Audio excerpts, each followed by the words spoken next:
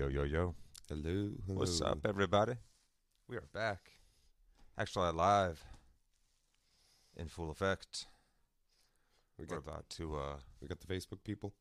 no, we don't yet. Thank Let's you go for grab the reminding me. Facebook I'm people. about to get comfortable. Let me jump the Facebook fam in the house. Going live. There we go.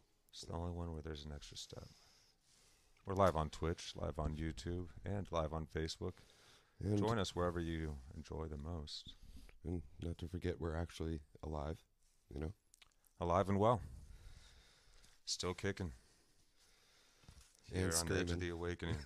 kicking and screaming. Kicking and sometimes screaming, Yeah. that's for sure. There's a lot of Boy, each going on. Hope you all are doing well this holiday season. I like that we have festivals of light all around the world. Independent of cultures, there's very many festivals of light this dark time of year. yeah, and the feasting too. So it's like Mhm. we've made it to this spot. We're really depressed. Let's get together, eat some food.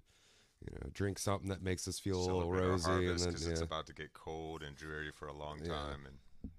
But yeah, and then we dress everything up with light and cheer and joy, and then we have these festivals to kind of brighten our mood in the midst of it, of sharing and giving thanks, giving gifts. So yeah, I want my happy sunlight holidays. back. What's that? The holiday season's nice and all, but I want my sunlight back.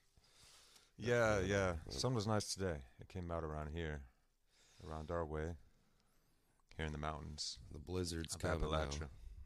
This weekend's supposed to be brutal. Is it? Yeah. See, I haven't been. I just saw something, it's a notification, and from the weather app. Yeah, I guess it's coming then. What are we looking at? A unique, very large kind of blizzard cell. Like this year was a double La Nina year. So when those tend to happen, we get funky weather throughout the whole cycle. The sun's doing funny stuff. Our magnetosphere is doing funny stuff. The ocean currents are doing some funny stuff. You know, we're doing some funny stuff. So it's This is what happens. hey, it's been a while since we got a really good blizzard, man. Like I remember when I was a kid, you know, it's like what was it? There was one in like 94, 95, and then one in like 97, 98. And Yes. that was like, you know, like 4 feet of snow. I It remember was the 90 awesome. I think The the four- 94 one, that was huge. Yeah, we were out of school for like a month. Yeah, that was the year that I think that was the year that I got my It was like inoculations couple few weeks. as a kid. So and they had Oh, to stick really? me in both legs and both arms because I was squirming too much. Fun. So I was soring all of them. And me and my sister were walking down the street in the snow in our overly puffy get-ups, looking like penguins because we're just stiff, you know, like stiff and fluffy.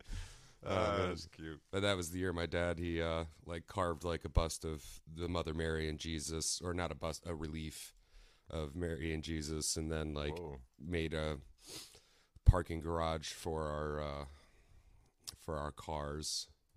We lived in a townhouse at the time, so it was like 2 slots with like cut snow bricks, and then he carved those little dog dragon things that are outside of like Chinese temples and palaces and stuff. He carved a bunch of those going up the stairs to the townhouse.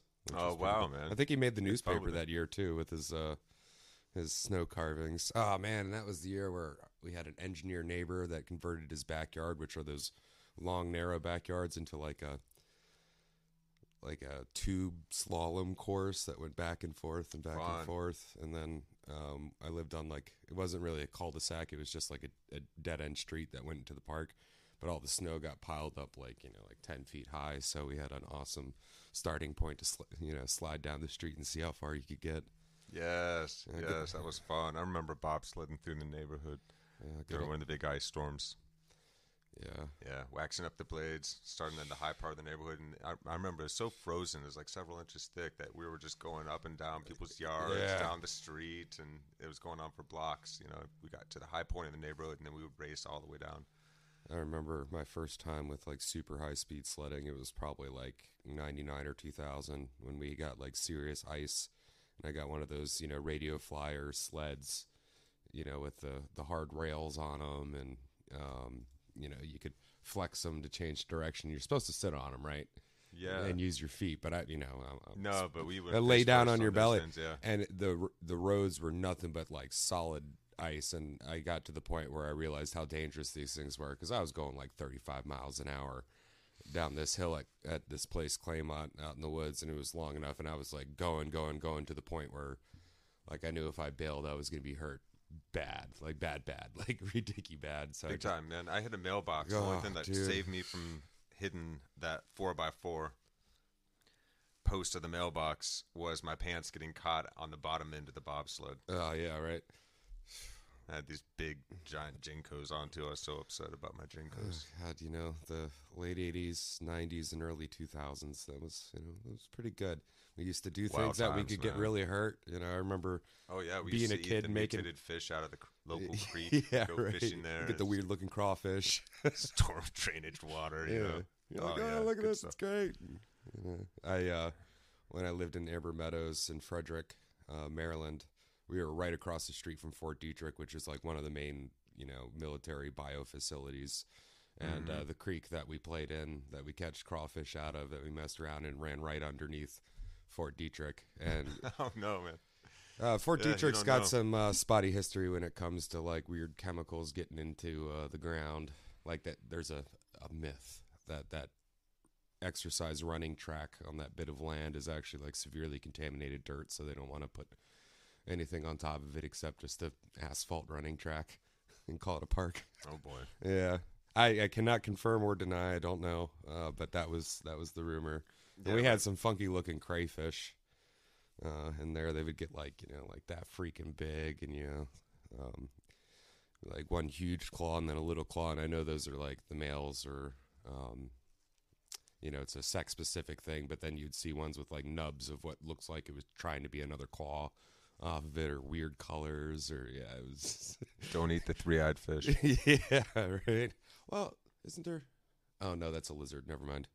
The three-eyed lizard that has its third eye still kind of there, and it can sense, like if a shadow goes over top of its head, it can tell. Interesting. Yeah, the three-eyed lizard. Look it up. It's pretty cool.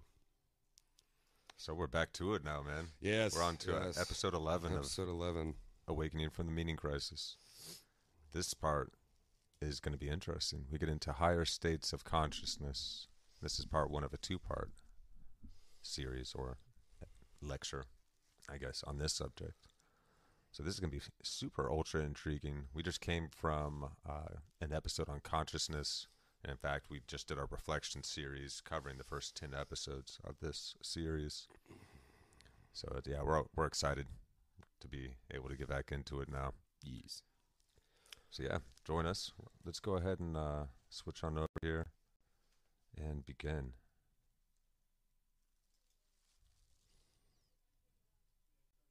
We We got have sound. sound. Hold on a second. Hold on. Press pause. Let's make sure that's not on mute. Turn it up on our side. It's just quiet. Here we are.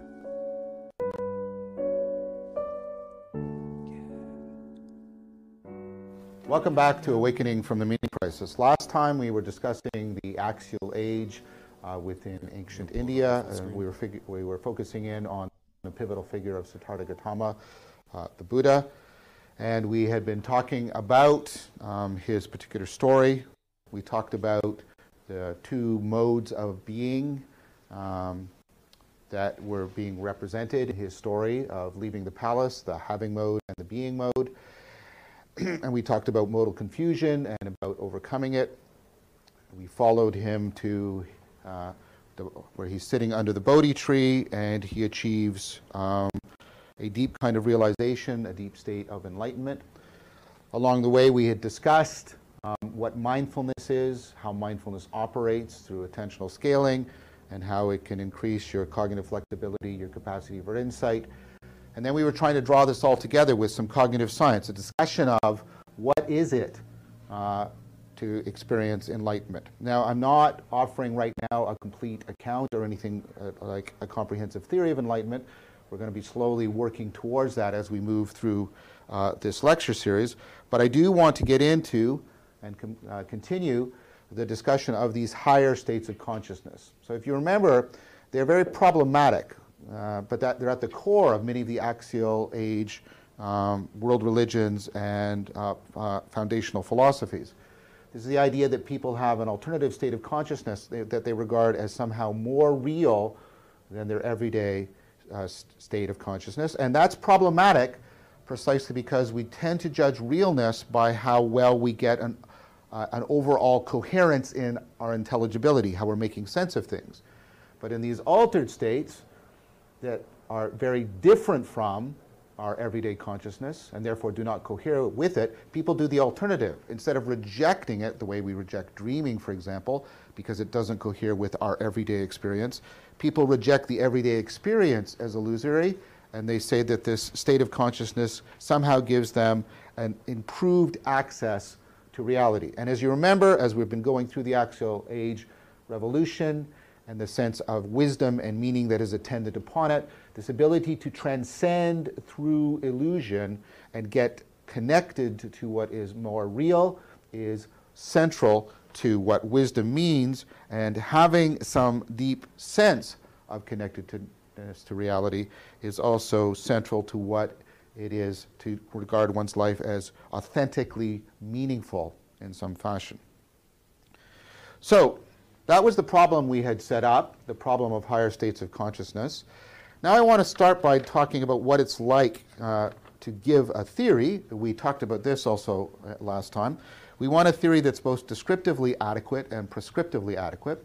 A descriptive theory should tell me, give me a good explanation for why these higher states of consciousness have the experiential feel that they have, why they're able to produce these deep kinds of transformations. Because if you remember, what typically happens is because people have sensed this deep connectedness to reality, and because being connected to reality is one of fundamental ways in which we make our lives meaningful, people will radically transform their whole lives, their sense of self, their interpersonal relationship, in order to maintain and enhance that connectedness to this deepened reality.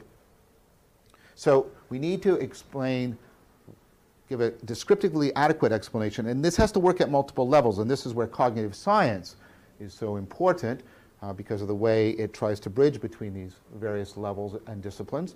We need to give an account of the psychological processes, of the information processes, and ultimately the brain processes that are at work. Then we need a prescriptively adequate theory of higher states of consciousness. We need an account that explains why it might be considered rationally justifiable that these states authorize and legitimate such transformations. Can we see why these states should be listened to when they claim to give us access to a deeper reality?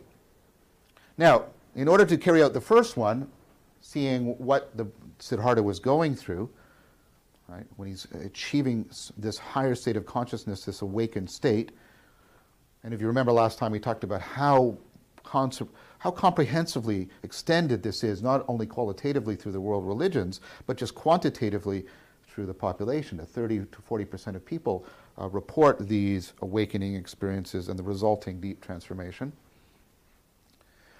So in order to get through that, let's talk about what does it feel like to be in such a state? And because we have these surveys and we have the work of Newberg and Taylor, and we have lots of first-person accounts, we can draw some general pictures of what's going on. So there's three components we want to look at.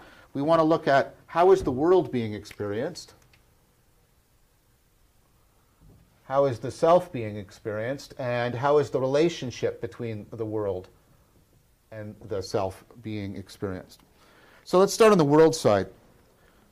So people report the following things. They report a tremendous sense of clarity. And this is both perceptual and cognitive. So the world seems extremely clear to them and makes sense to them in a way that it hasn't before. The perceptual part of that clarity is often experienced as bright. Things are shining. And that's the original meaning of glory, for example. To go back to the Bible, for example, the term that is most often used to describe God is glory, which is not a moral term. It's a term about how sort of shining God is, how bright it is. Now, you remember, that's a feature that people also reliably report in the flow experience, that everything seems very vivid and bright and intense. Now, what's interesting is that while people describe this clarity, and notice how this is going to pick up on what we talked about when we talked about mindfulness. They talk about both an expansion of vision, so it's very comprehensive. They get almost like they're somehow aware of the whole of the world, but they also are aware of finite details.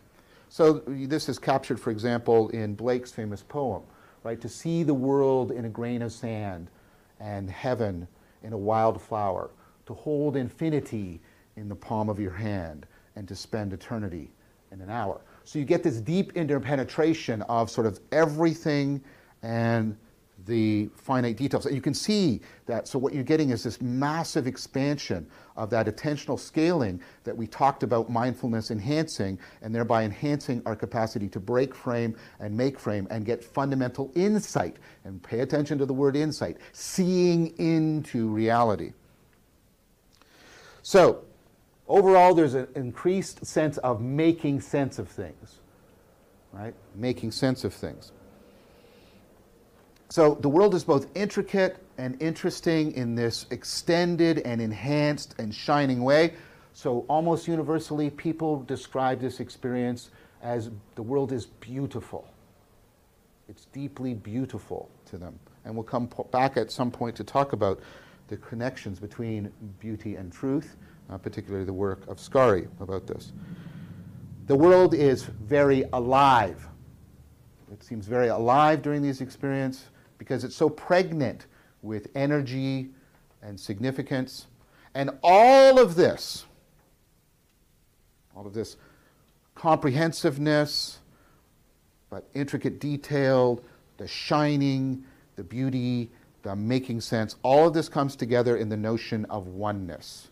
There's somehow an underlying oneness to everything. There's deep and profound integration, which of course makes sense given that very often when we are explaining something, we are finding what unifies and integrates them together. What's happening on the side of the self? What's happening on the side of the self is people report a profound sense of peace. And this is not peace in an empty, just lack of conflict. It's very similar to what we talked about in Plato. And you're probably seeing Plato's ideas about anagage resonating with this. I hope you're seeing that.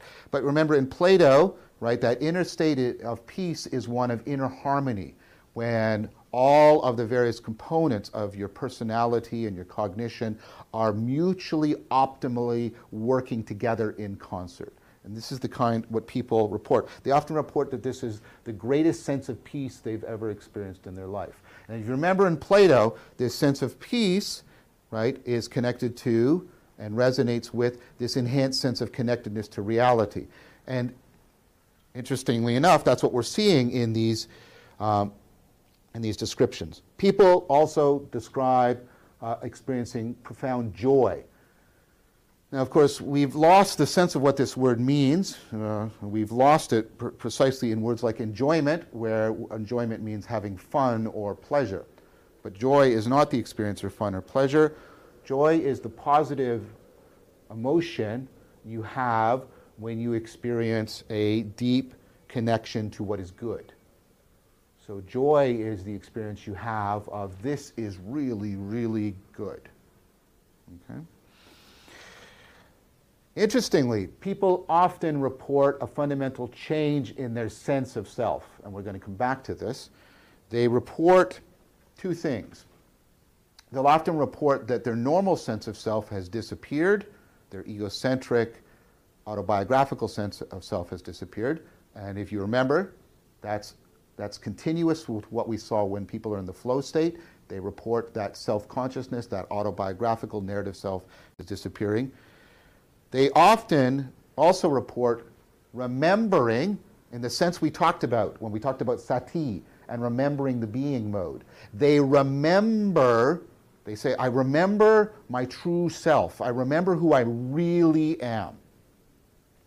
So there's a profound connection inward to the core machinery of the self that is at one with a profound sense of connecting to the underlying pattern that governs and makes intelligible reality.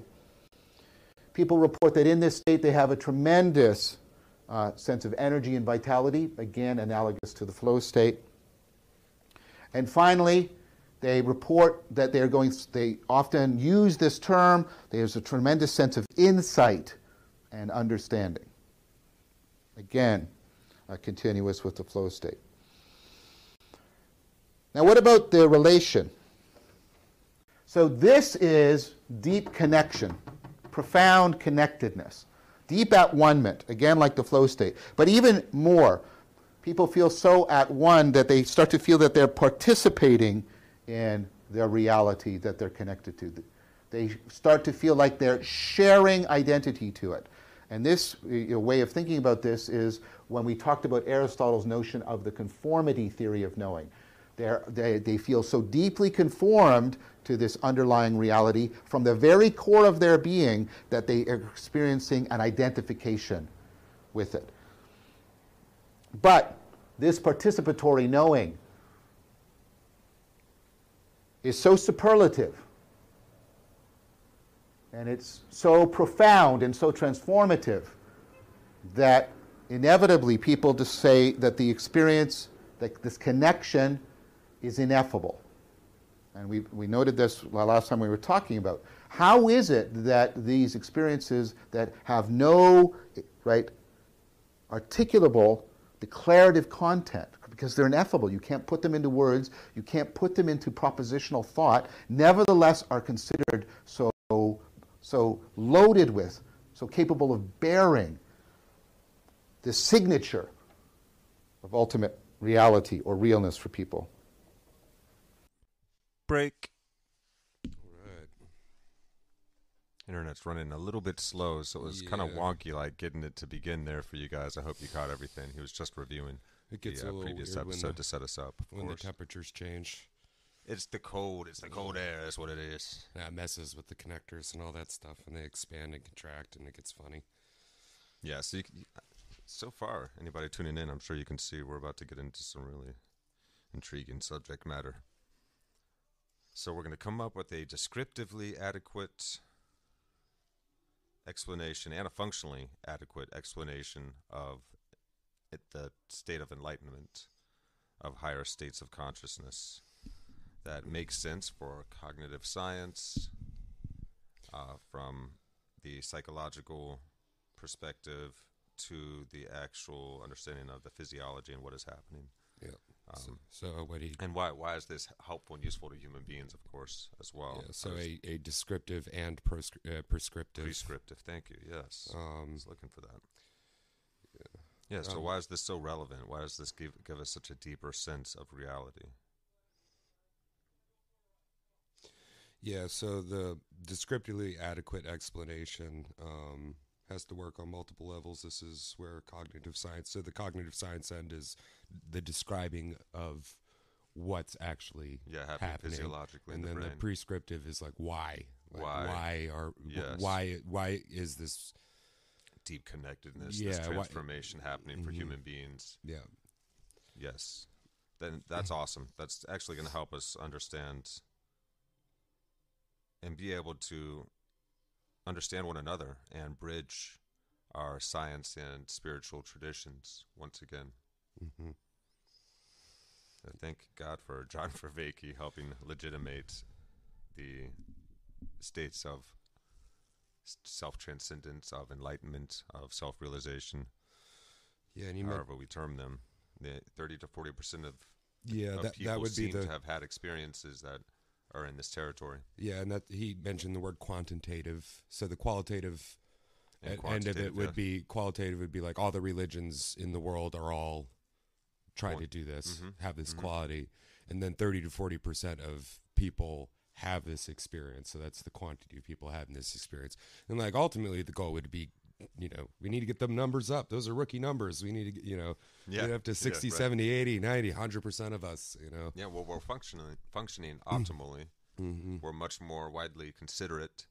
We're able to come to conciliation, compromise much more easily, and we're actually able to tackle very complex, challenging problems that face us as a species together in a prescriptive manner. Mm-hmm. Proscriptive, prescriptive? I think it's prescribe. Right, yes. Not proscribe, but prescribe. Yeah, I was wondering if there's a difference between the two. I think there might be a proscribe and a pre is prescribe. before and pro is for. It's the doing up. Yeah. So we're going to come up with a descriptively adequate explanation of this, or description of this, and let's get into a little bit like what is this higher state of consciousness? How it gives us a sense of deep communion with everything and everyone around us.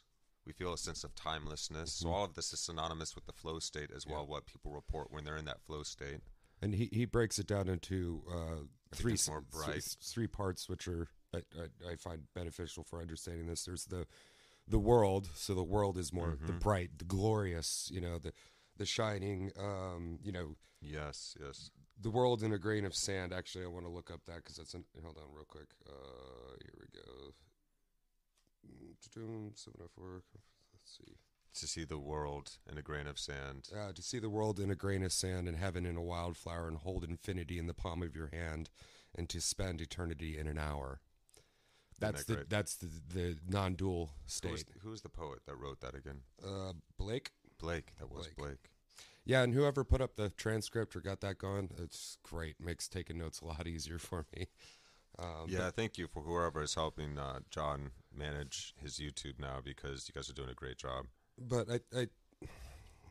that poem is kind of I could say the non-dual state, but really pointing to the outer and inner aspect of this. The scaling up and the scaling down at the same time, being able to see everything within the smallest thing and see the smallest thing within everything else. That deep interpenetration, as he called it. There's an expansion of vision. There's also penetration into finite details. You're gaining insight, a sense of profundity and meaning to what's happening. Everything is imbued with meaning and epiphany. Yeah.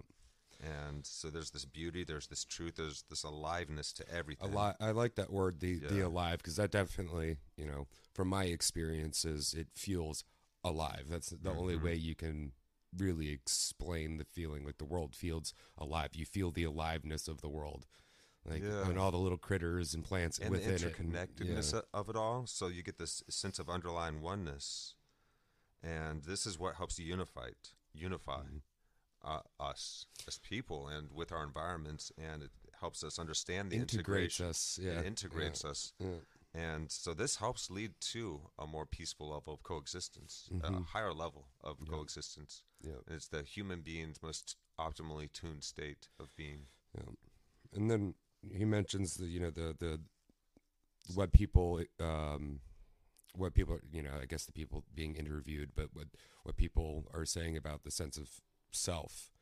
And he brings up the word peace, but not necessarily like peace and joy, not necessarily like we think of peace and joy, but and it's in the peace like that inner understands harmony is the word he used. Understands the interconnectedness, that you feel in concert with everything, and that deep peace comes from a deep level of immediate understanding too, because everything is true before you. Nothing's hiding behind filters of perception. Everything's just super apparent, and so you feel the enhanced connectedness, the inner harmony, the being in concert with the joy. And what is joy? Joy is good. Joy That's is what how is I have good. it written as like joy. Joy is what is good. Yeah, it's not just like pleasure or fun at all. But it's actually when you come into contact with something that is truly healing. That is just, it feels true, it feels good, and it is beautiful. And so joy is like, seeing your baby for the first time, or your breath being taken away by something beautiful.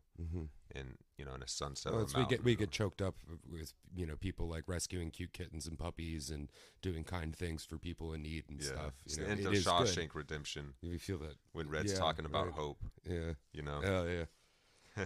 And we lose so we have the ego death moment, which is like the death of that. What do you say? Eccentric autobiographical. yeah, that sense that autograph, we yeah, have. that ongoing inner monologue. That's psych- telling you your life, psychological yeah. sense of self Yeah. that we have, what we call the ego. Not ego as in I think I'm so much bigger or better kind of Yeah. ego, but actually just the ego that everyone has, like the false sense of self. We think Yeah. we are The our barrier between personality, things. but we have a personality. You are not your personality. You actually Yes. act through the personality. Yes. So who is you? Who are you? That's the great question, and that's the invitation of self inquiry and meditation, is to look in. Who is it that has the sense of self? If the sense of self is all these kinds of descriptions and features that we can come up with, and stories and our experience, our conditioning, how we feel and how we think, well, who is it that is feeling? Who is it that is thinking? Because there's an awareness that sees all thoughts, feelings, sensations as they come in. And that is completely open and spacious. Yep. And it's peaceful. And so you connect with that, and you connect with a sense of interconnectedness with the world, and it's more apparent. Everything is super salient. It feels more real than regular existence. And there's Just like this feels realer than a dream. and there's a remembering, the Yeah. You sati wake end up of and you remembering, remember. and Yeah, it's like, it's like, oh, This is waking Oh, up. So you yeah. wake up from a dream to normal level of consciousness, and then you wake up from normal level of consciousness into the true actuality of, I don't know, of the cosmos, of existence, of what we actually truly are, which is so endless. Vervaeke says here, let's see, remembering the being mode. They remember. They say, "I remember my true self. I remember who I really am." Who I really am. So there's a profound connection inward to the core machinery of the self that is at one with a profound sense of connection to the underlying patterns that govern, and makes intelligent. Make intelligible. Thank you. Yeah, the underlying patterns of reality. Yes, Yeah. and these are things that people reliably report. Not like they're all getting together and telling each other of. No, this is the feeling. Oh This yeah, is the thing. You see it in all the world religions, all the ancient wisdoms, traditions, people that have experienced higher states of consciousness, near-death experiences,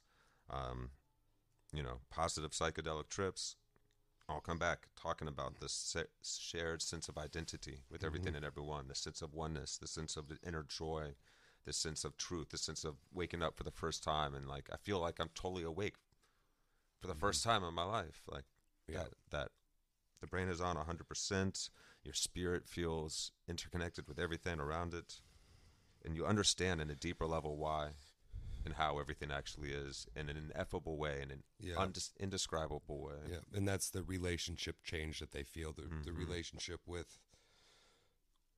Not just with themselves, but with the world. It actually both yourself and your world. Yes, yes. And so this sati, this remembering of what we truly are, this waking up, this is our actual I. This is how I came up with the idea for the name of this podcast, for us to share in this ongoing awakening into what we truly are. Will never be done. There's no cap to enlightenment, so we're on this ever-growing, blossoming journey together. But yeah, I think so. That catches us up so far. You guys ready to dive back in? Just real quick. What do you got? It's hard to read these off. If you guys have thoughts or questions, feel free to chime in, and we'll get to you guys. If not during this episode, next episode. People feeling that they're participating in their reality, that they're connected to this, they start to feel like they're sharing identity to it. Yes. And your way of thinking about this is when we talked about Aristotle's. But so the sharing identity with this experience too. And the ineffable, like how do you describe this? You can't put it into words. It's not like, oh yeah, I was told this and I can write them down into verses. It's like I struggling to even beyond words. Yeah, but it's what words come from. It's like the source of all creation. Becoming one with that and sensing that deeply Well, you in remember a way that's like, oh my gosh, I remember, like in a way that you're remembering from before you were born almost. It's like that. remember Nelson's Ledges Quarries? Yeah. And we're sitting on the beach and we had like a 15, 20-minute long conversation of, yeah, I know. Like, really, I know. Oh, yeah, I know. and sure enough, we knew. Like, it was like, yeah, and look around. Like, There was a couple epic realizations that happened while we were walking, I think, that led up to that moment where we're just kneeling there on the sand. Yeah, and I was it burying was just- myself yeah. up to my eyeballs to catch the whole sky. It was absolutely Oh. what John will say later on in this episode. Oh, man. It's Yeah. like that flow state, that cascade of insights, Yeah. insights and epiphanies that pile upon epiphanies. How beautiful that there's this depthless wisdom to be found, and it's like inherent in everything and everyone around us, and it's accessible by anybody through psychotechnologies, through practices such as meditation, Yeah, you don't necessarily have to do it contemplation, dance, fasting. chemically or meditationally or any of the, there's so many ways to engender this state, this higher state of being, and that's what like can a good practice a good this- religion yes. should do, is to provide you with the Yes, circumstance. because ultimately we need to practice this together. You can only do Yeah. so much on your own, Yeah. and it needs to ripple out and become an interconnected part of human culture and our societies. Yeah, and we need to it's almost like we're rebuilding our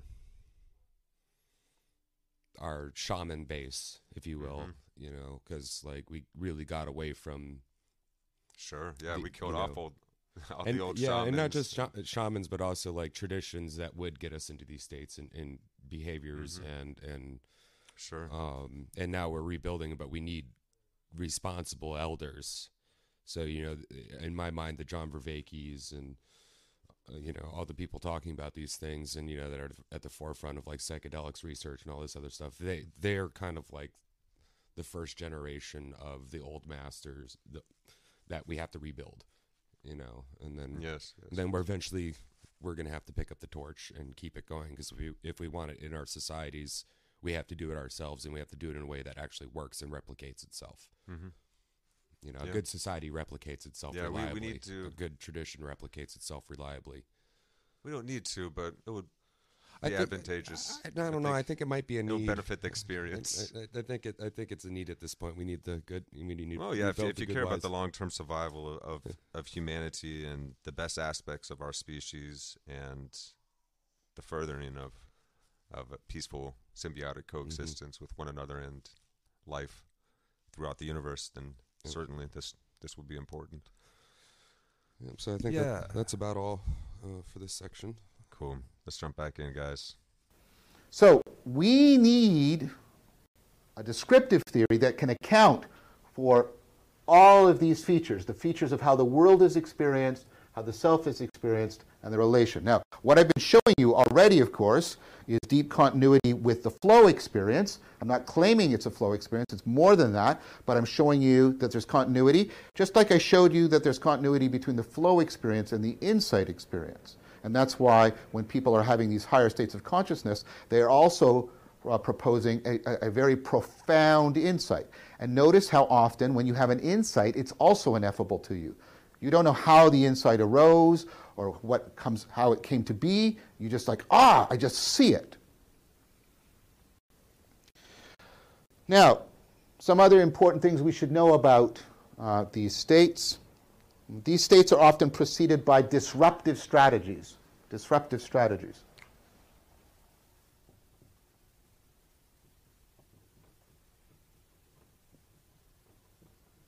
These are strategies that are designed to disrupt your normal cognitive functioning and to alter your state of consciousness.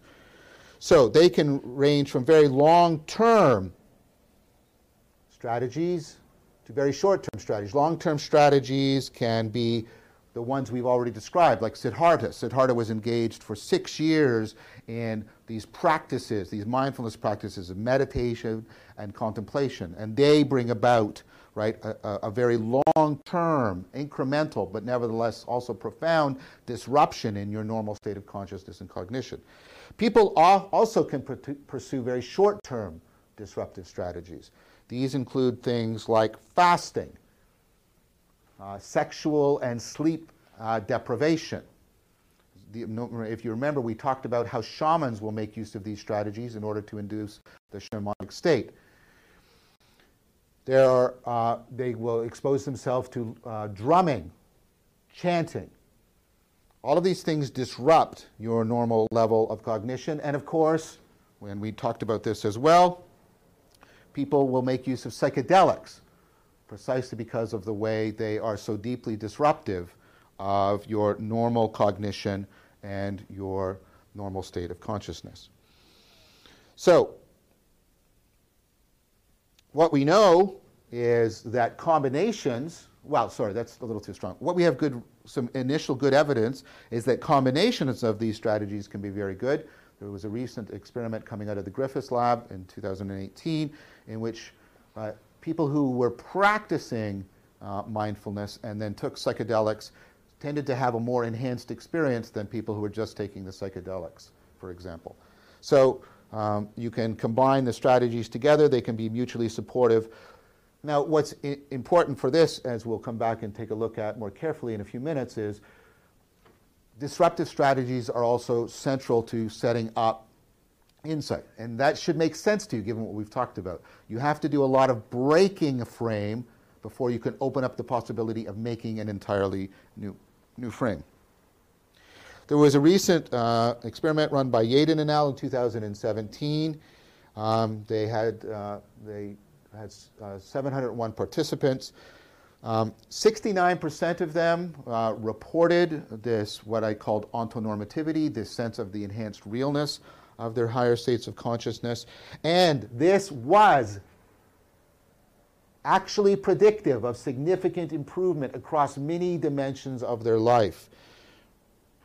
Right? There was significant improvement in family life, health, sense of purpose, spirituality, and a release from the anxiety and fear of death.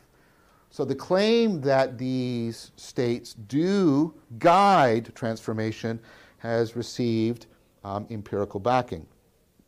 Now, Yaden also brings out something important in that study that you don't see very well articulated in Newberg and in Taylor.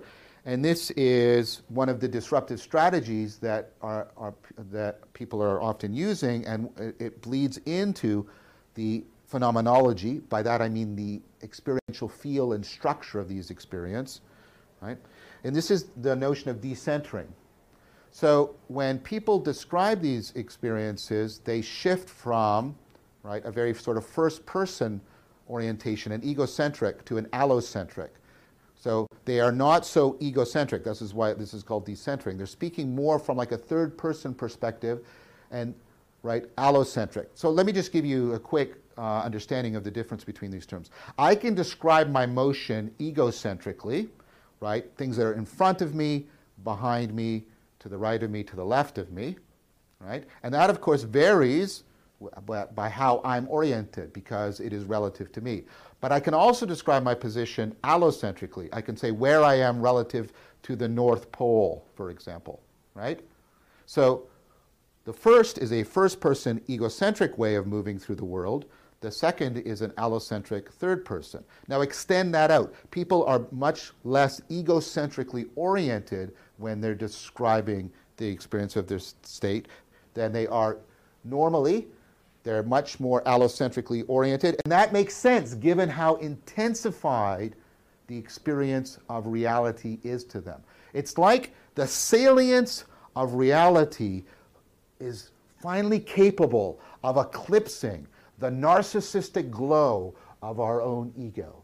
And for a moment, at least, or for several moments, we get release, right? And this is an important idea. Nirvana means to blow out, to extinguish, or the Vedanta term moksha is release. We get a release from, right, the imprisonment, the self-idealization by the supersalience, and therefore the bullshitting of our own egocentric perspective.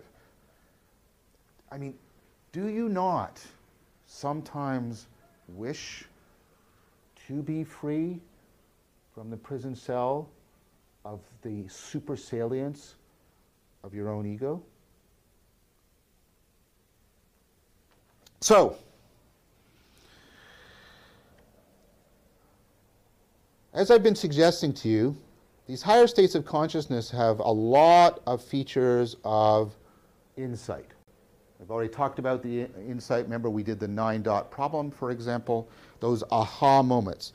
Because you get, in that moment of insight, you get a flash of insight, you get sort of super salience, things are making sense to you, you get insight, it's almost visual into an underlying pattern, a unity, a oneness that wasn't there before. Your sense of what's relevant and important has been altered. And this ability to radically make sense, to find coherence, an underlying, intelligible, integrative pattern, this we now know from current work is directly predictive of the experience of meaning in life. So Samantha Heinzelman, whose work I recommend to you, I also got to meet Samantha in person and got to talk to her about this. But what she has is good experimental evidence of the following. If you give people a bunch of scenes that make sense to them, that they can sort of determine an underlying pattern to, and then ask them how meaningful their lives are, they will rate their lives as more meaningful. The act, do you understand? The act of making sense, of finding coherence, actually makes people experience their lives as more meaningful. They're not being shown profound pictures or deeply dramatic or narrative scenes or emotionally, they're just showing some very basic pictures, but the act of making sense, of finding coherence, elevates the sense of how meaningful their lives are. So, start to put this together. If you were to have an insight, that would give you an even more, sudden increase in your sense of meaning in life. And what if it's in flow? Well, it's going to be even more enhanced sense of meaning in life, and we already know that. The more often you have flow experiences, the more meaningful you find your life. And now what if it's beyond that? What if it's a higher state of consciousness that brings you this radical sense of deep intelligibility, not only of the world, but of yourself in both directions at the same time? Well, that is going to give you a profound sense of increased meaning in life. Now, if you try to put this together, if you get enhanced meaning in life coupled to an enhanced sense of understanding, and that actually does guide you in improving your life, that is going to build a tremendous amount of confidence in you that you have found a path towards self-transcendence and wisdom. We can start to understand some of the Buddha's confidence. Now, what do we know about these flashes of insight? Well, Tobolensky and Reber in 2010, this is a different Reber, not the implicit learning Reber, right, talk about how insight is a fluency spike. Although it's related to flow, it's not the same thing. Fluency is it's a general property of all of your cognitive processing. So how can we understand it? Well, initially people thought that fluency was a sense of how easy it was to process things. So the basic idea is, if I make it easier for you to process information, you will rate that information as better, more trustworthy, more believable, regardless of the actual semantic content. So for example, compare this, right, to this. The contrast isn't as great. And if I were to get you to read some text in black and the exact same text in the orange, you will rate what you read in the black as better, you'll have more confidence in it, more likely to be true. The semantic content is exactly equal. It's because it's easier for you to process the black and white contrast than the orange on white contrast. Now, it turns out it's not quite ease of processing, just because simply repeating a stimulus doesn't trigger this sense of fluency.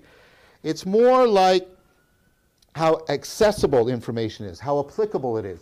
I would argue that it's how well your system is zeroing in on, right, the relevant information. How much has the information be formatted for you so that you can zero in on relevant information? A way of thinking about this to help make sense of it is our discussion of psychotechnologies.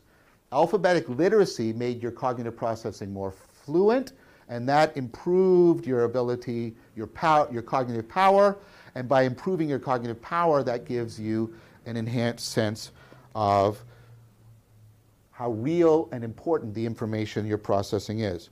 So the idea here is when you are fluent, you are processing information very efficiently. When you have, according to Tobolensky and Reber, when you have an insight experience, what you're getting is a sudden spike in fluency. You're getting a significant increase in how fluently you're processing, and therefore you start to judge the information that you're processing therein as likely being more real. Now, is this an absolute perfect rule? No. But the fact that it's domain general, the fact that it seems to be part of our evolutionary heritage, and there's also some independent logical argumentation indicating that this fluency heuristic that your brain uses is actually a very good strategy. It's very generally the case, not perfectly, not certainty, but very generally the case that in real-world situations, if you are processing them very fluently, you are picking up on the real patterns.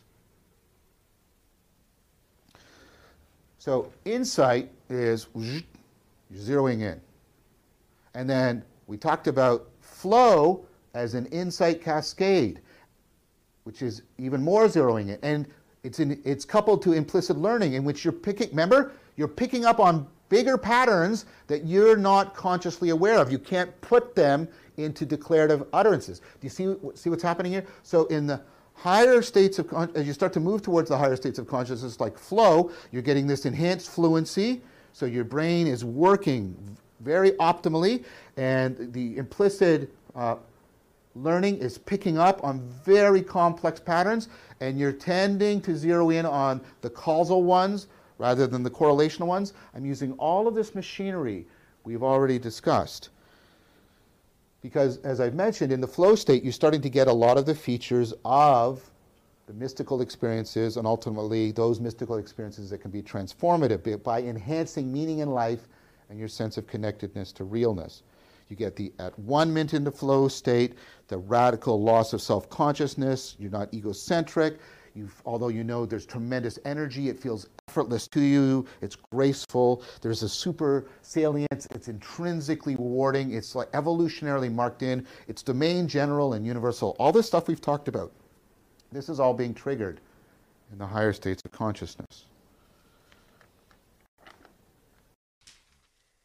We back.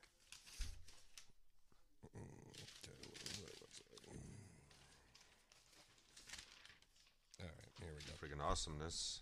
Yes. Onto normativity. A little bit before that. Here we are. Continuity with flow and insight experiences. Okay, so we have these self-transcendent states where we have this sense of sharing, deeper sense of identity with the world, and a deeper insight into oneself.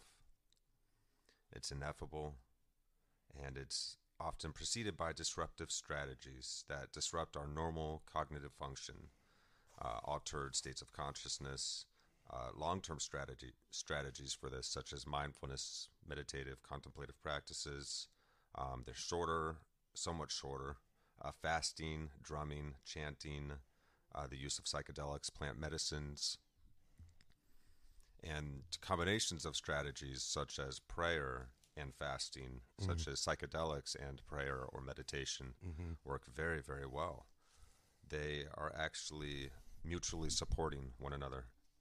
And so we have studies that actually now support this. Yeah, that would be Aidan. In 2007, there was 701 participants. So 69% of 701 participants recorded this enhanced sense of realness in their higher stage of consciousness, and that this was actually predicted. And so having these experiences was predictive of what was his exact wording here, because I don't want to mess this up. Improvement across many dimensions of their life, whether their working life, their personal life, their health, their coming to terms with death. Yes. Yes. Yeah. Greatly decreased sense of fear of death. Mm-hmm. And so, yeah, this would actually be an interesting study to check out. Let's see. I think that was maybe Yang.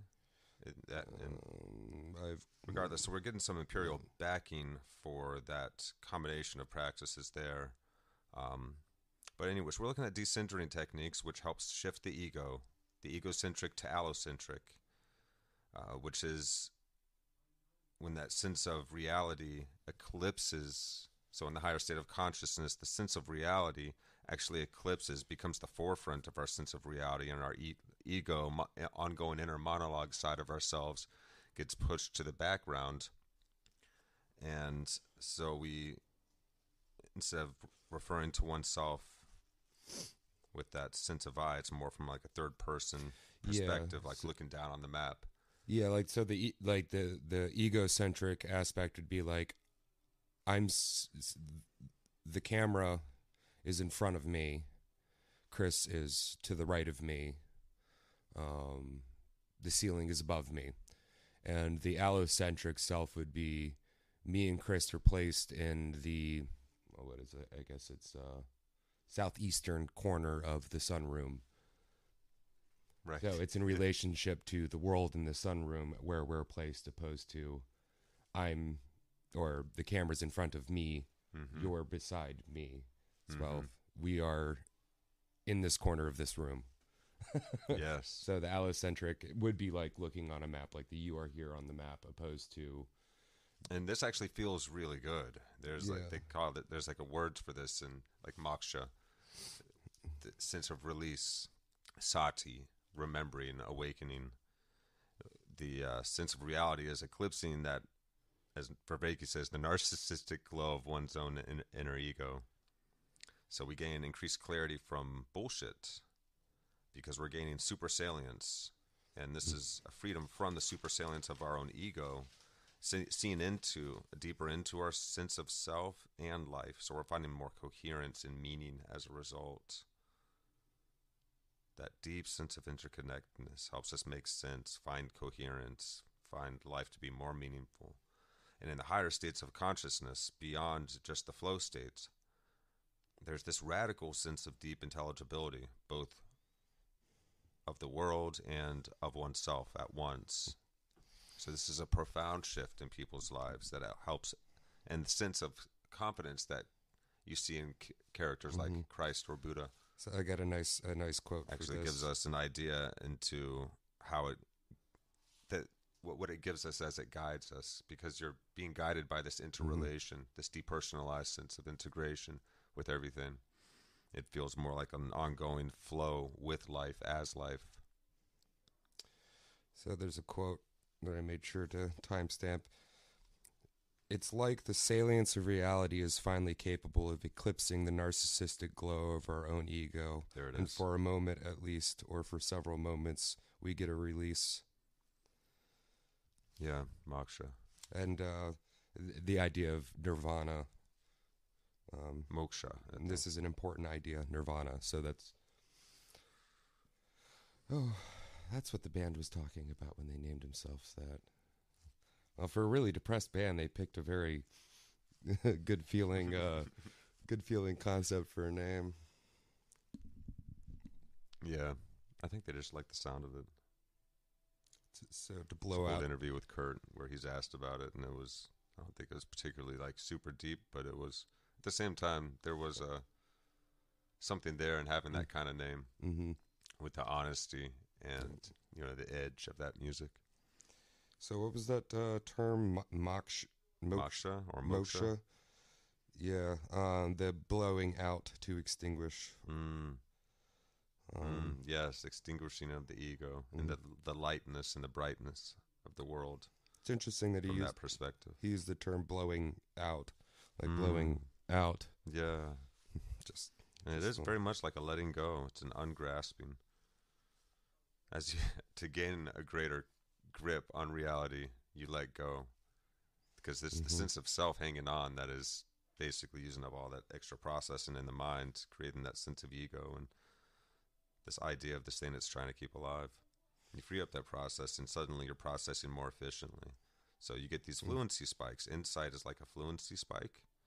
Improved intelligibility, when things stand out more bold, more salient to us, more apparent to us in our environments, then that helps us process more efficiently, thus improving our cognitive power, so we get an enhanced sense of realness. So these higher states are providing us more real, reliable insight into the actual matter of reality before us. It's zeroing in. It's a cascade, a flow-like cascade of insights, of picking up patterns. So this is increasing intelligibility. Thus, we're getting that implicit learning, that ineffable, unspeakable pattern recognition that happens within us, that we can learn, even though we can't put it into words very easily. But this helps us pick up more on the causal versus casual. I'm sorry, the causal versus correlative. Correlative. Thank you. Or correlational. Correlational. I think it's probably correlative. I don't know. Words, man. So yeah. So these are the mystical transformative experiences spoken of for ages by wise old dudes in mountains and beautiful temples and wandering the desert and sometimes even behind the counter at a gas station. You never know. Buddhas are even at the gas pump sometimes.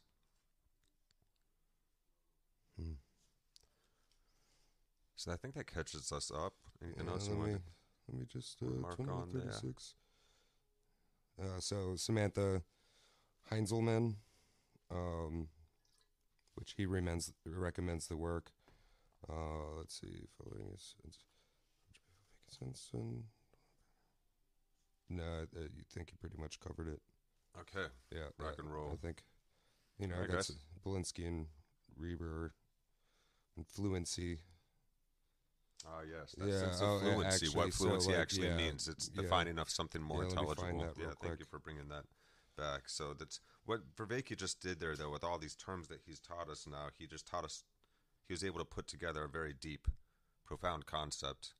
What is actually happening cognitively in the brain. So it's a general property of all your cognitive processing. Yes.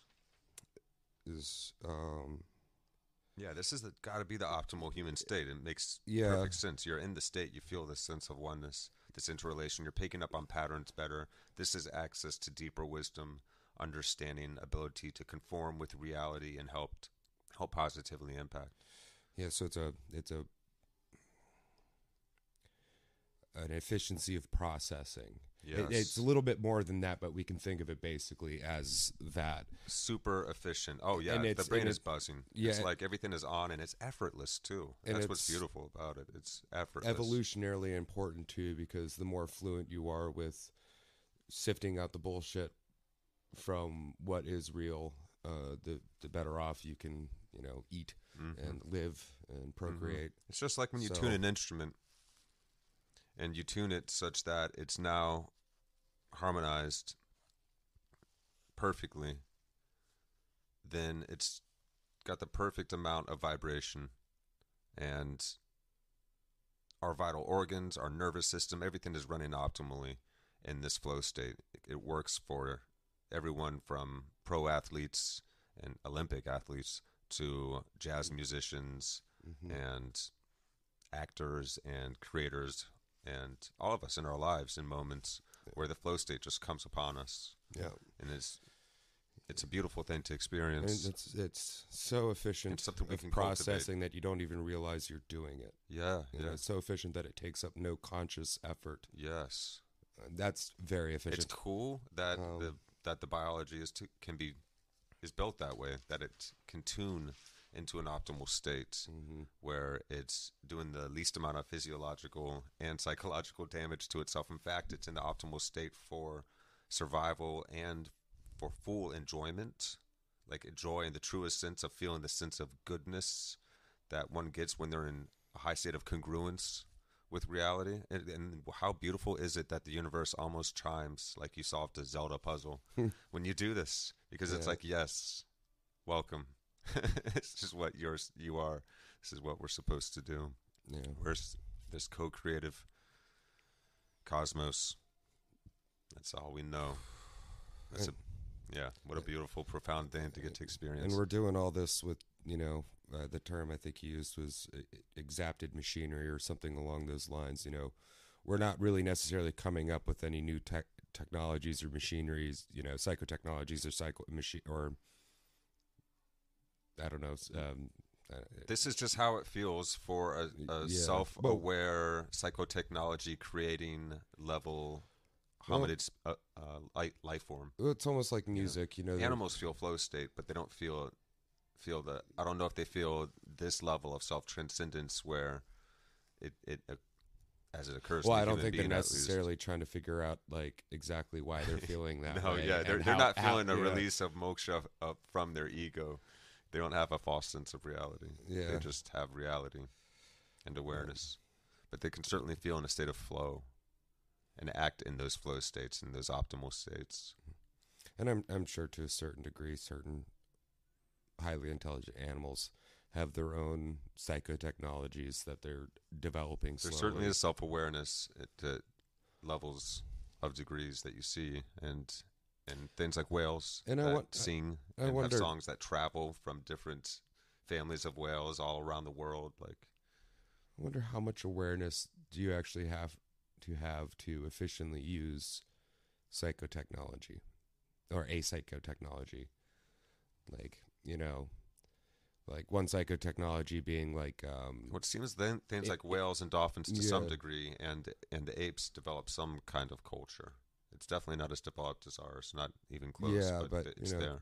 I wonder, I'm doing the shaman thing and putting myself in the deer skin here and thinking about it, but it's like, how do herding animals, herding animals aren't just, genetic mass that's telling them what to do. You can see it also, like puppies and kittens learning from one another, even when it's a different, totally different species. I think play is probably like the most primal psychotechnology. Play allows us to learn how to defend ourselves and also figure out our bodies in a way that's fun, that we develop as we learn to play. Yes. Yeah, that makes us better adapted to our environment. And, maybe the parents teach them how to play too, and, like how not to be an annoying little shit. Yeah, right. Quit tugging on my ear. Be socially acceptable. There's only so much I'm going to put up with. I don't know. It's just a thought of postulation, like bring yourself down to the animal level and work your way back up. Right. Well, what do you want to do? You want to take a break now? Let's take a quick break. Jump back in. Get some water or your favorite beverage. Go to the bathroom. Have your smoke. Yeah, I gotta go poke the fire. Got the wood stove going downstairs, so gotta take care of that. Forgot that we were halfway through. It's just so much fun. It flies by. Yeah. And hey, it's like 9 o'clock, so we're right at the halfway mark. We're getting good at, streamlining all this. Yeah, hey, look at us. Every episode gets better and better and better. That's, every episode just a little bit better. We're trying. As long as you guys end up watching this series, this John Vervaeke guy. You really should. I'm happy. And then take it to your coffee shops and start discussing stuff like this. Do that. Got to take the culture back, man. Good call. We got to. Well, we are the stewards. We get to guide this planet and one another, and we get to be that example we wish to see and all that good stuff. We can change the world from the inside out. That's the name of the game, just popularizing this invitation to self-inquiry, meditation, mindfulness practices, and the other psychotechnologies that allow us to engage in wisdom and fellowship together. And you don't have to, go out and create new ones. We got a whole toolbox filled with very useful tools. And we've got to pick up on this game of perfecting our collective sense-making capacities. Yeah, that's 'Cause we can the solve trick. great problems together. Yeah, it was getting. Yeah, we can build spaceships, we can build pyramids, we can make smartphones and these kinds of things when we put our minds together, and we can actually use that collective wisdom, that collective sense making for tackling the greatest challenges that face our species and to healing all of this stupid social breakdown that we see going on. I'm sure everybody's starting to get tired of it. It is tedious and Yeah. plodding and getting irritating. old.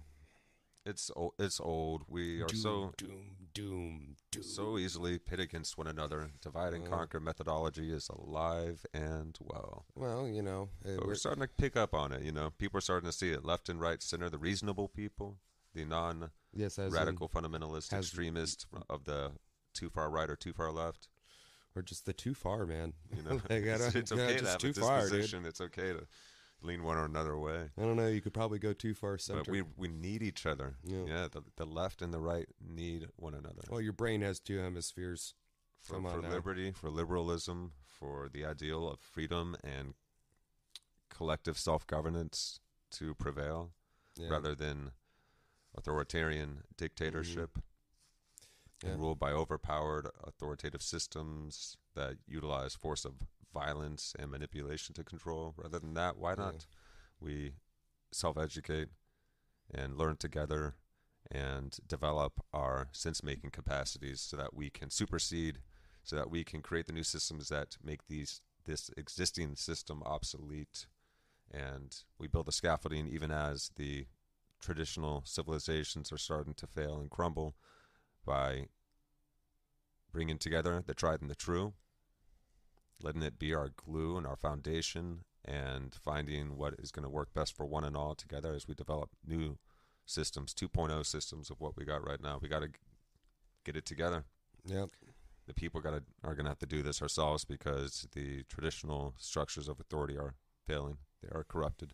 Well, and this is the It's clear. This is the age of Aquarius, and Aquarius is the Egalitarian times. Yeah, and it's not, I know the story is, the sky story is a man bearing water, which is traditionally the female thing to do.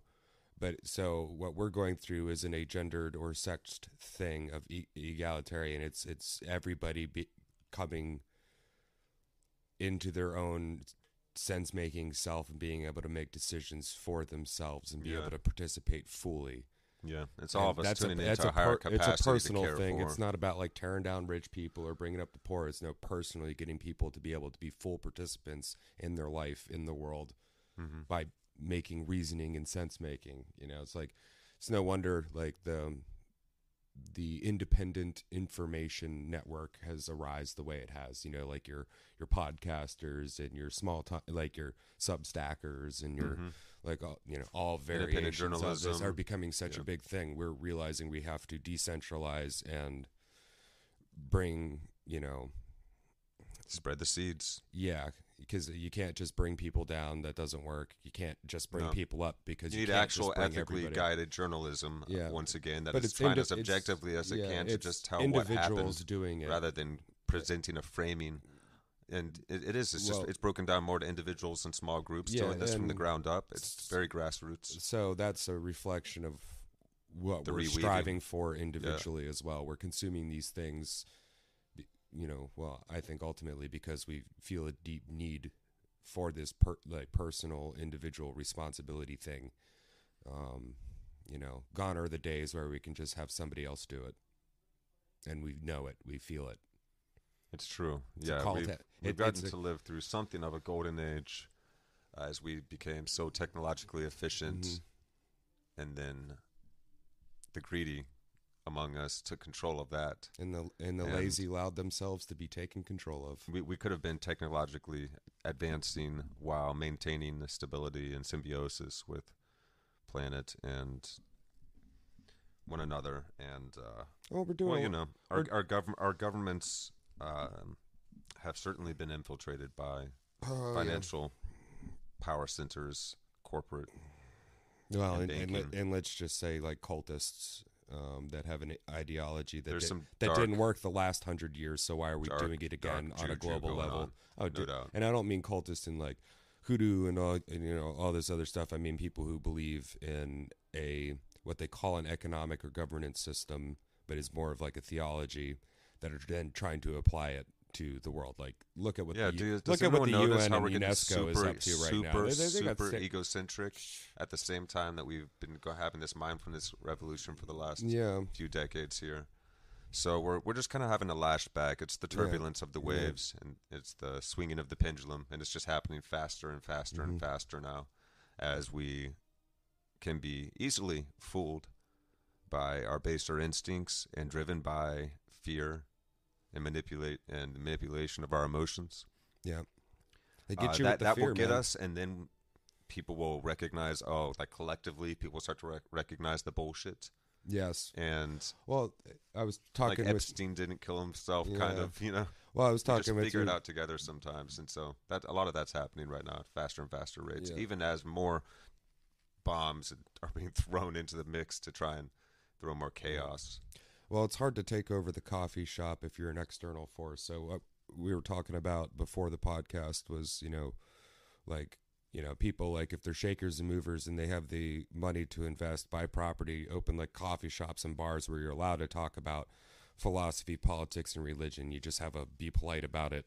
And start bringing that culture to your own coffee shop, too. Invite a bunch of friends. Start having, like, coffee shop parties. Yeah, and you just talk about things that we're not More supposed to talk about in public anymore. It's like, go ahead and talk. Like, because we're not even, when I go to the bar and talk with people, I'm not good at the small talk. I go deep, and people are like, "Oh, too that's deep the for stuff me." that And we're supposed to be talking I'm like, dude, about. that's the best stuff. Where's the adults Like, trying to engage and help run the world together? Because it's going to take all of us together now to sail this ship. Because we're globally interconnected. Where all of our cultures are starting to mix, and they have indeed also been clashing.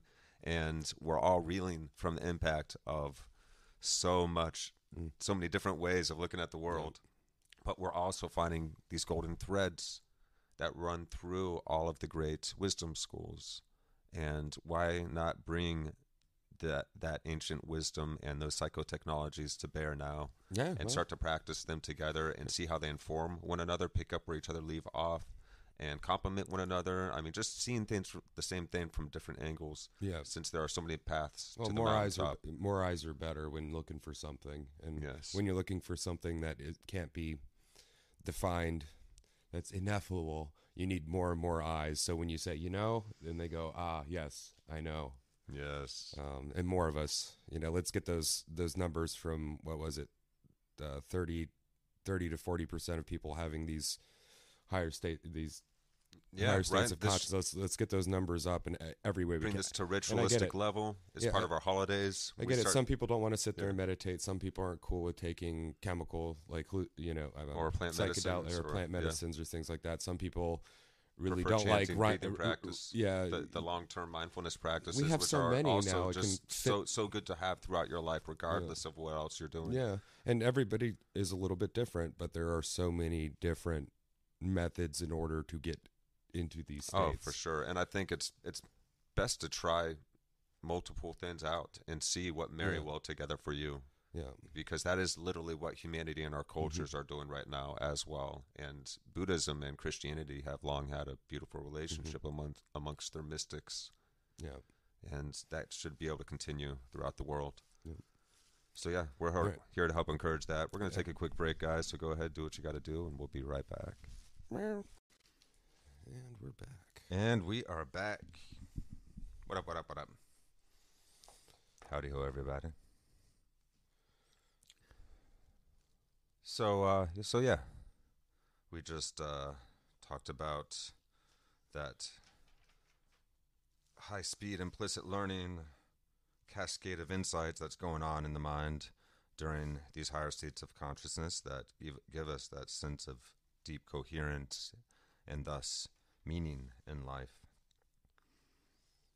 The capacity to pick up on patterns increasingly reliably, improved efficiency, optimized status of the brain during these events. And it helps in all aspects of life. Insights both into the flow or sense of oneself as well as the outer world.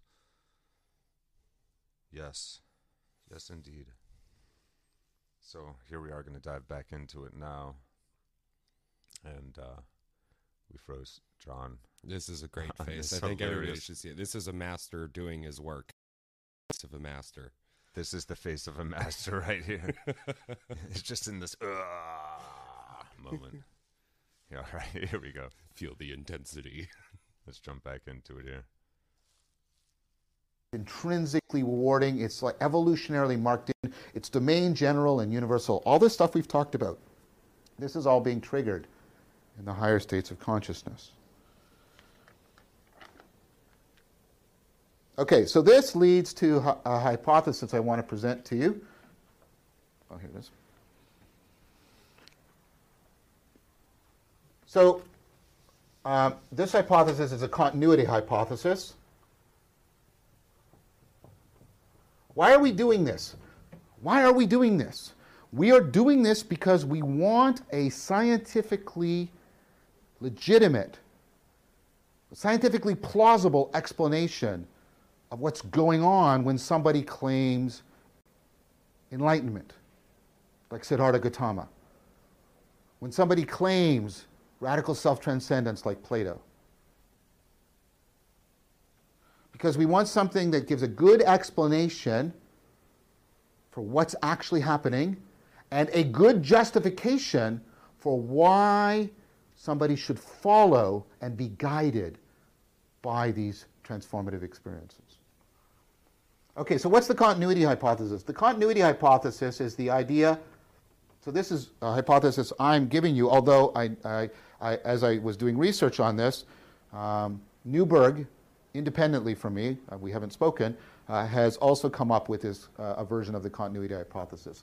It's not as developed as the one I'm going to give you, but it's completely consonant with it. So the idea is fluency gets enhanced in insight, insight gets enhanced in flow, right? So you've seen all those arguments already.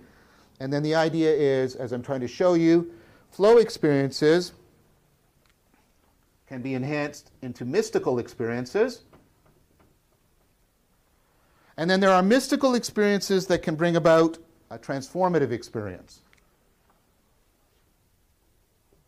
These are the higher states of consciousness in which people, right, are willing to transform. We'll come back to the problem of transformative experience.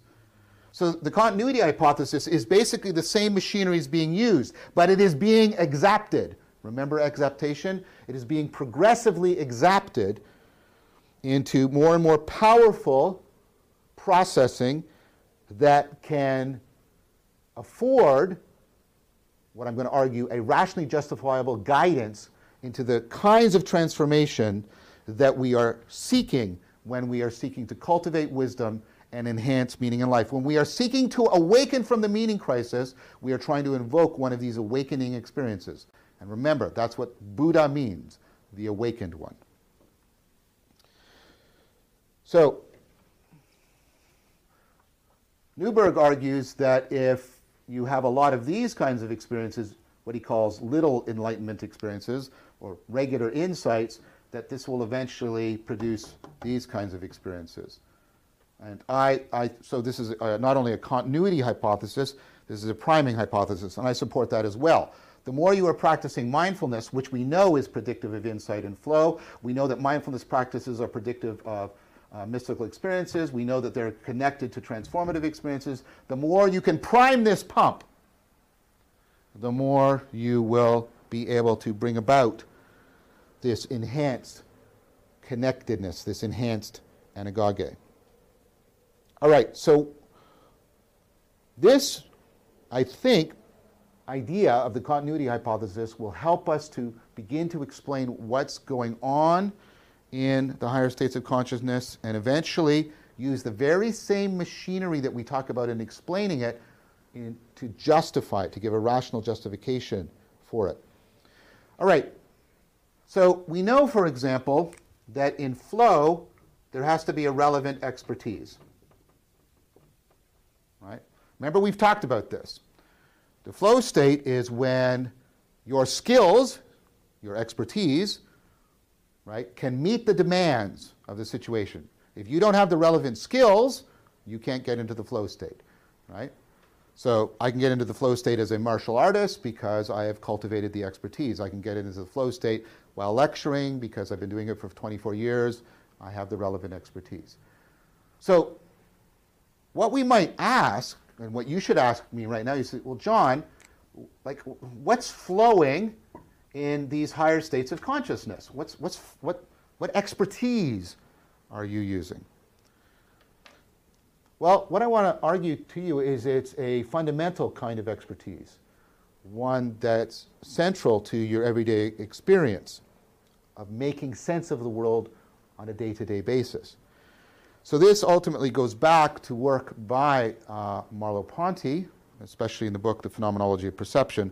But the people who I'm going to most often refer to, the work of Herbert Dreyfus. Dreyfus is famous within cognitive science for bringing the work of Merleau-Ponty and others into cognitive science, and also the work of Dreyfus and Taylor.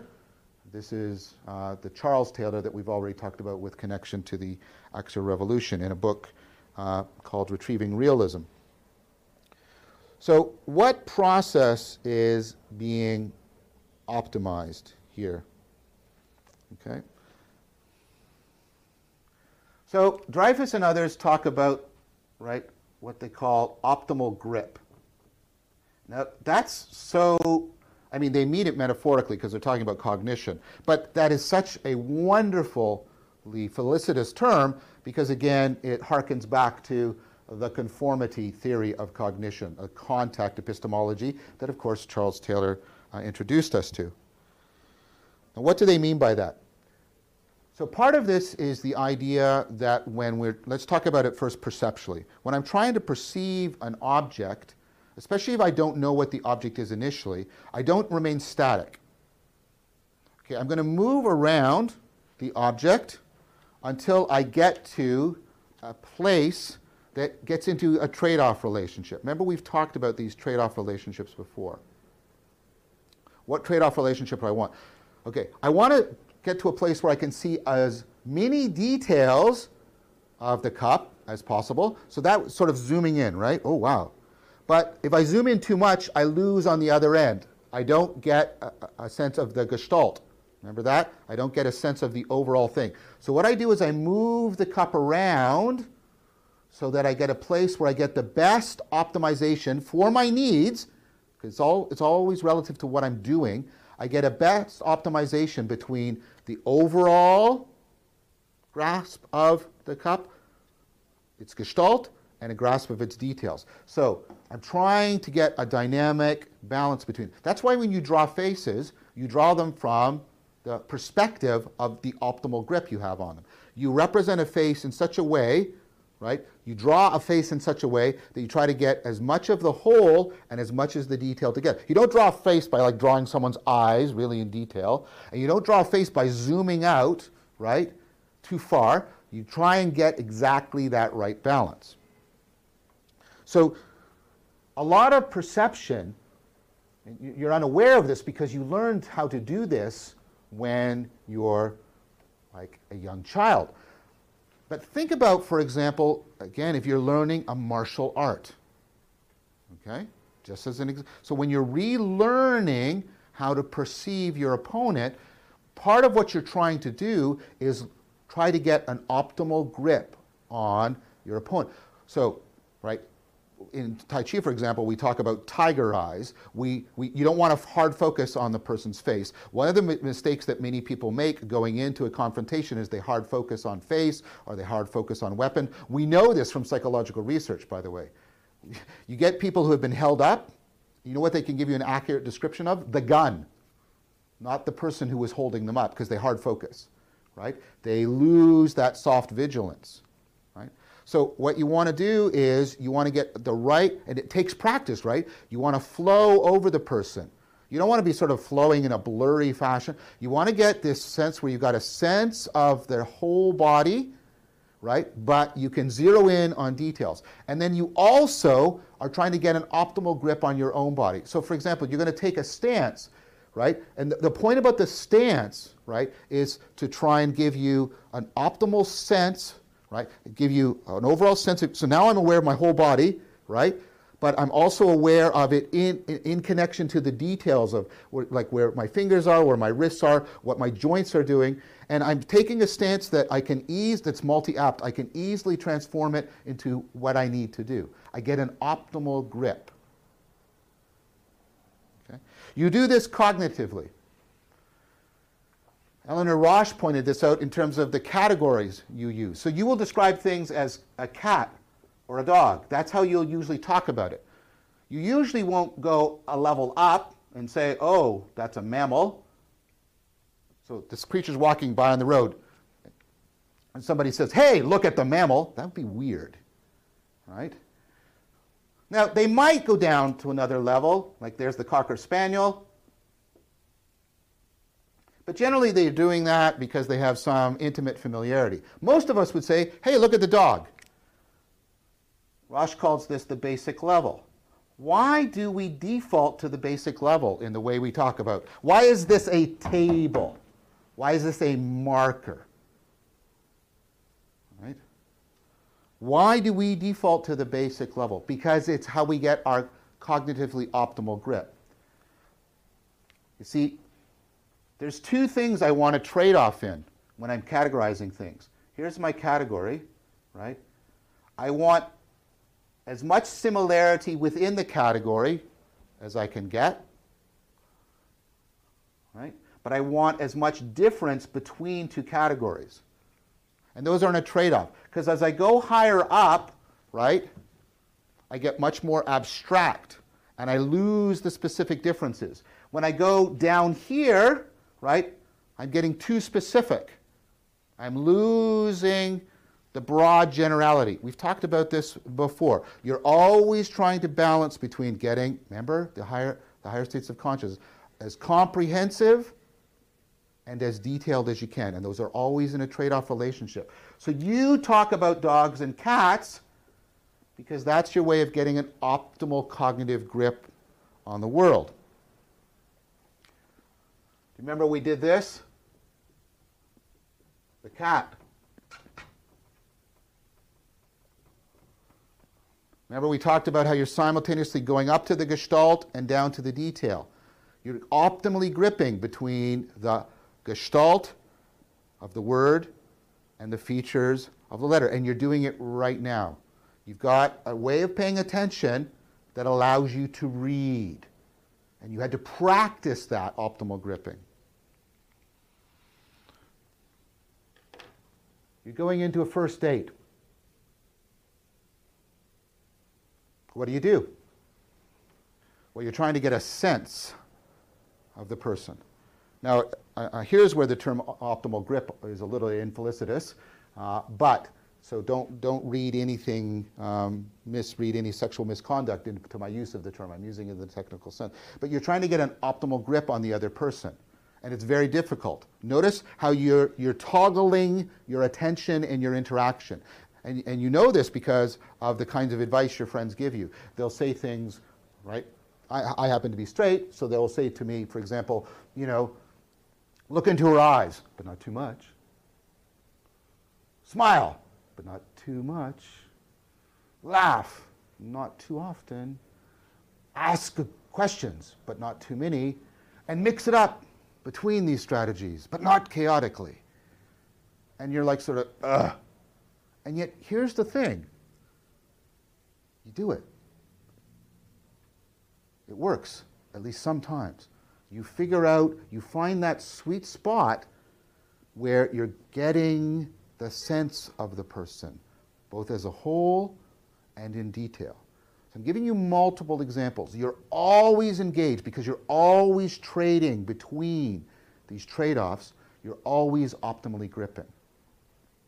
So you have to do this domain general. You have to do it in every domain. When you're swimming, going on a date, reading, right, looking at an object, you're trying to get an optimal grip. And you have practiced this skill so that you're extremely proficient. You do it without realizing it. Herbert Dreyfus is one of his favorite examples. You know how close to stand to somebody. How close should you stand to somebody? in order to get an optimal grip on the interaction. There's no algorithm. It's like always stand 4 inches. That's ridiculous. Always stand 1 foot. It depends on the context. It depends on the person. But you have that skill. Most of you are not socially awkward. So, here's what I'm proposing to you. What if you didn't, what if you got into a flow state that isn't the flow state of doing a martial art? Isn't the flow state of playing music, like in jazz or something? What if what you were getting into a flow state about was your ability to optimally grip the world? What if I made it really challenging by altering your state of consciousness, disrupting your normal framing, and then opening up? Because, right, remember what's happening in this higher state. You're both opening up your attention and zeroing in to see the world in a grain of sand. What if you had this optimal grip, but it wouldn't be on just one object. It would be a dynamical, flowing, optimal grip on the world and yourself. The most comprehensive attempt to make sense. Not intellectually, theoretically, but optimally gripping reality. This deep conformity. So what I'm proposing to you is that what's happening in a higher state of consciousness is that people are flowing in their capacity to cognitively, perceptually, and even with the very machinery of their self, get an optimal grip on both the world and themselves. And that's why this relation is experienced as so intensely powerful and so intensely revealing.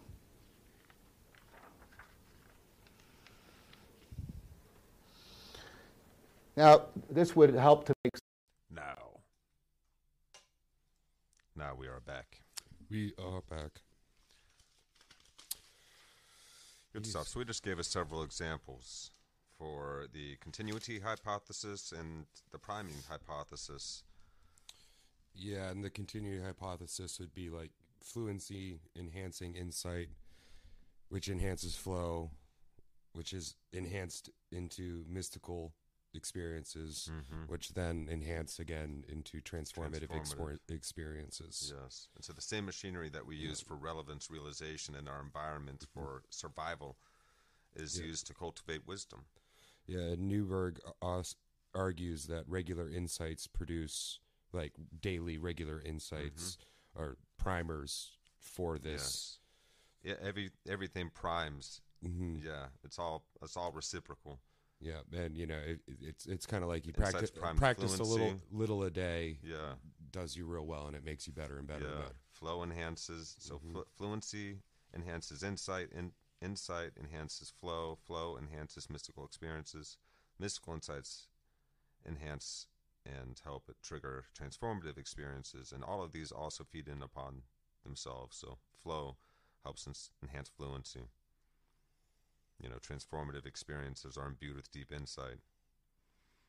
So, thus, mystical experiences. And again, more insight, fluency, flow. Yeah, and so I guess... And so he's given us a scientifically legitimate, plausible explanation of enlightenment and self-transformative practices and experiences. And I guess he's doing this to, in his words, help us to begin to explain what's going on in the higher states, like what is going on. Good examples, and then also good justification for why we should be guided by these self-transformative experiences and practices. So we get into that enhanced fluency, and this is the same machinery that we're exapting from relevance realization.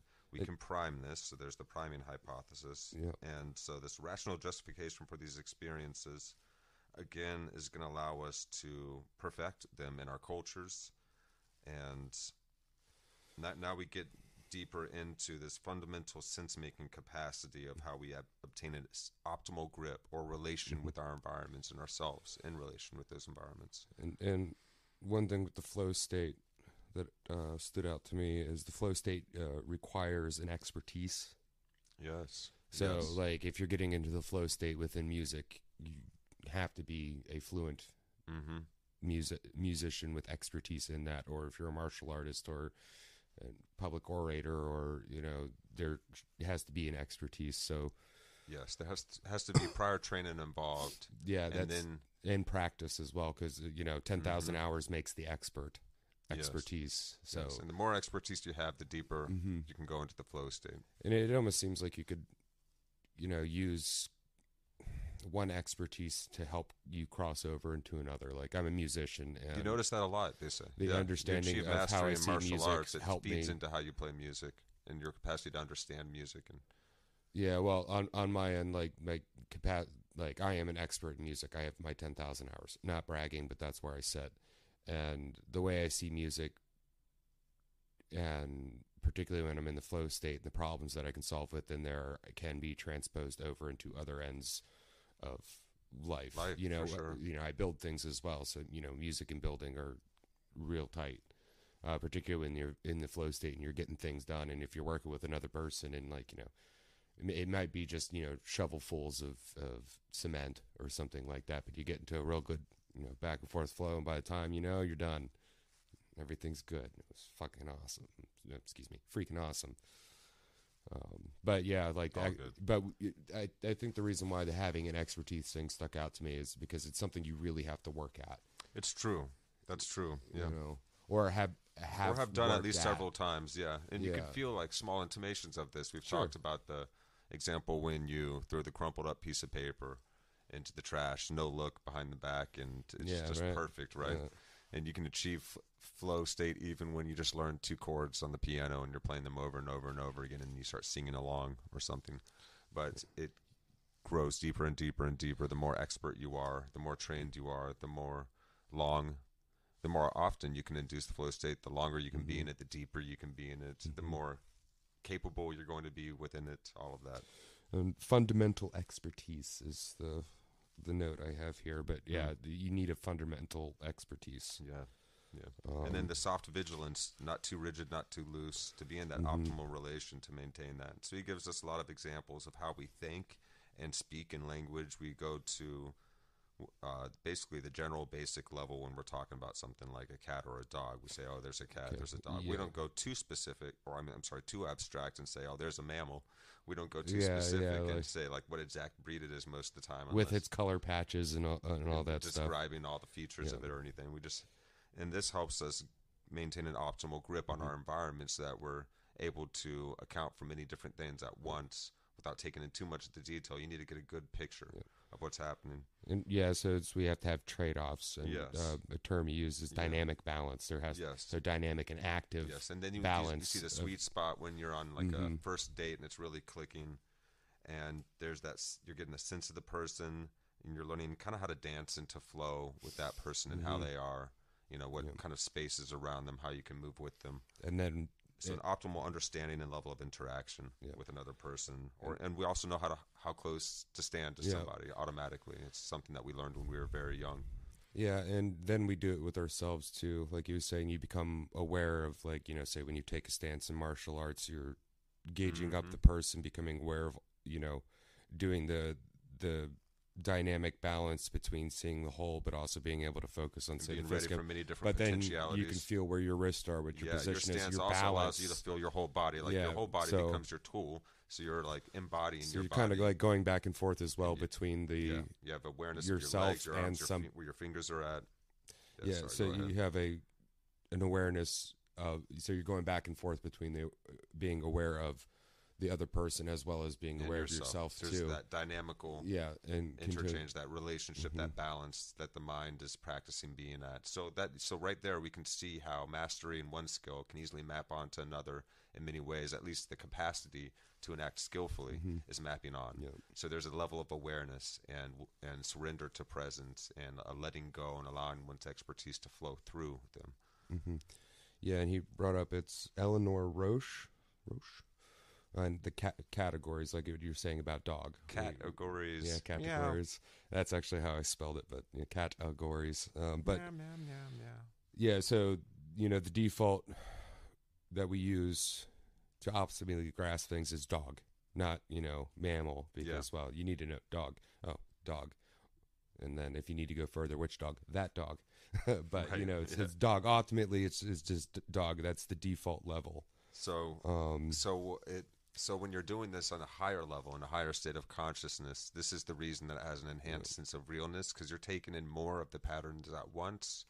Your mind is in an optimal grip with reality and your sense of self at once, and there's this dynamical interchange, and you begin to feel a comprehensive oneness, a deep conformity with one's sense of self in relation with that reality, with reality itself, let's say, with the world.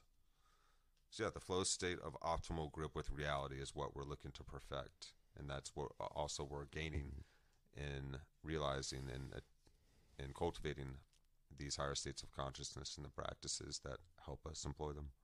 So trading off, so these trade-offs, they allow us to see similarities and differences and come to better understanding through these similarities and differences. Yeah, we're constantly breaking and rebuilding frames. And as you go higher up, Mm-hmm.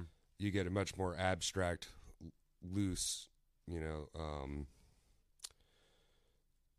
you lose some differences and gain some similarities. And, I guess the goal would be to change... It's seeing all of that at once. And change things as much as possible and get as many differences as possible. So then the similarities, if you have things, if you change things all the time, you'll start to get a grasp at what stays the same. And I think at the end of this, he starts talking about that. But you use differences and similarities to come to a grasp in the sense of I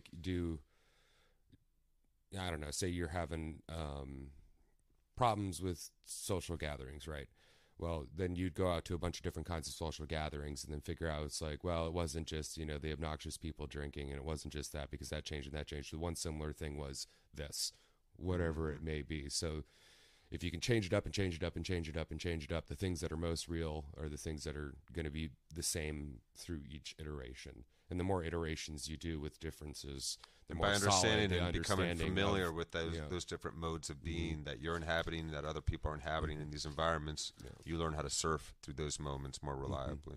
You start to understand that, okay, there's threads, common threads that are going through everything, and here's how I can interrelate with this experience. Yeah, and so yeah, it's all about sharpening, priming our reciprocal relation with reality. Yeah, and what we're doing when we dancing with it. Yeah, when we're doing this, it's not algorithmic. It's not it becomes from dancing with to dancing as, and it's paradoxical. There's a sense of the oneness, a comprehensive sense of oneness and interconnectedness. There's also fine detail, acuity that is constantly available, and it's all seamless.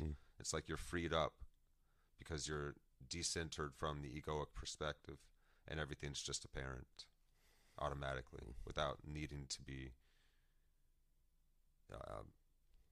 deeply comprehended in the moment. It's just automatic now. Yeah, it's a beautiful state, and the question he asks is, what if we get into the flow state, but doing it about optimally gripping the world? So not just musically or martial artsly, but do it with the world. Yes. So yeah, that's the goal of this whole thing, is to understand getting into the flow state of understanding the world. Yes, and into relation with the world as the world. Yes. Yeah. So not just playing the notes in the music and getting that, but no, playing the notes of the world and the universe and the understanding of it in that sense. And I think the goal is to expand out into the universe, as well as dive all the way in within oneself to find out what is congruent, what is the same through all of it. And he uses the term cultivate from there. Deep conformity. So it's to wrap around, to conform in that sense, not to conform in the sense of everybody to do the same thing, but to form yourself around very deeply, as comprehensively and detailed as we can, balancing both. Yes. and Yes. cognitively and experientially as well. Yes. You know? Well, understanding how it's working in our cognition and our psychology is very helpful for us. I mean, it's going to be helpful for science and understanding how consciousness works, but Well, it's certainly helpful for us as individuals once to we understand how we tick. Yeah, so scientifically, once we understand it scientifically, we'll be able to start to create better, more accurate psychotechnologies and fine-tune the ones that we've already have and have already developed throughout the development of our species. So now this is like taking the next step. Yeah, Now first step is legitimizing and actually helping the scientific community admit and see, okay, higher levels of consciousness. It's not just only hocus real, pocus, it's a real we've been thing and it's an practicing them important. for thousands of years. It's very important and central to how we operate as human beings and in our wider tribes and cultures and as a globe now. So this is the good stuff. Yep. Yeah. All right. Well, Dynamic flowing with the world. Name of the game. so now we're at the last hurrah. Radio. All right, guys, we're jumping back in. Now, this would help to make sense of things because, again, if there's a deep continuity between the higher states of consciousness and things like flow and insight, that would help to explain why the disruptive strategies are so important for getting into the higher states of consciousness, because disruptive strategies are central, as I mentioned, to insight. You have to break up the bad framing. Now, you can do that by using mindfulness and breaking frame. You also are naturally disposed to do this. Your mind wanders. Your mind distracts you from your task. And many of us find this annoying. It's like, why can't I keep my mind on something? But why is mind wandering so hardwired into us? And one of my former students and now colleague and good friend, Zach Irving, is becoming one of the world experts on mind wandering. I would point you to his work if you want to go into it in depth. What I would want to say for here, and I think Zach would agree with me on this, is that one of the things that mind wandering does is it enhances your capacity for insight. Because by distracting you from how you've framed a situation, it can help you return and break up that fixated frame. And there's work by Siegel and others showing that moderate amounts of distraction actually enhance your cognitive flexibility. The reason why we mind wander, amongst other reasons, I'm not saying it's the sole reason, but one of the things it does is it helps disrupt our framing so that we can break frame and make a new frame. That's often why, and this is why people have built a whole mythology around incubation. Go and sleep on it, or go for a walk, or take a shower. Basically what you're doing is a disruptive strategy of distraction, right? As I mentioned, you can more deliberately engage in a disruptive strategy through mindfulness practices. We know experimentally that if you give a person a problem and you introduce entropy, noise into the problem, a moderate amount, that can help them have an insight. And we know, for example, that when your brain is engaging in insight, there's good reason to believe, as I've mentioned, that there's a significant shift, we talked about this, between the left and the right hemisphere. That's an internal disruptive strategy. So your brain has all these strategies, and you can learn some psychotechnologies that enhance all this powerful disruption. So the disruptive machinery that's integral to insight can be exapted and enhanced to bring about a higher state of consciousness. So what all of these disruptive strategies do with insight is what's called de-automatization.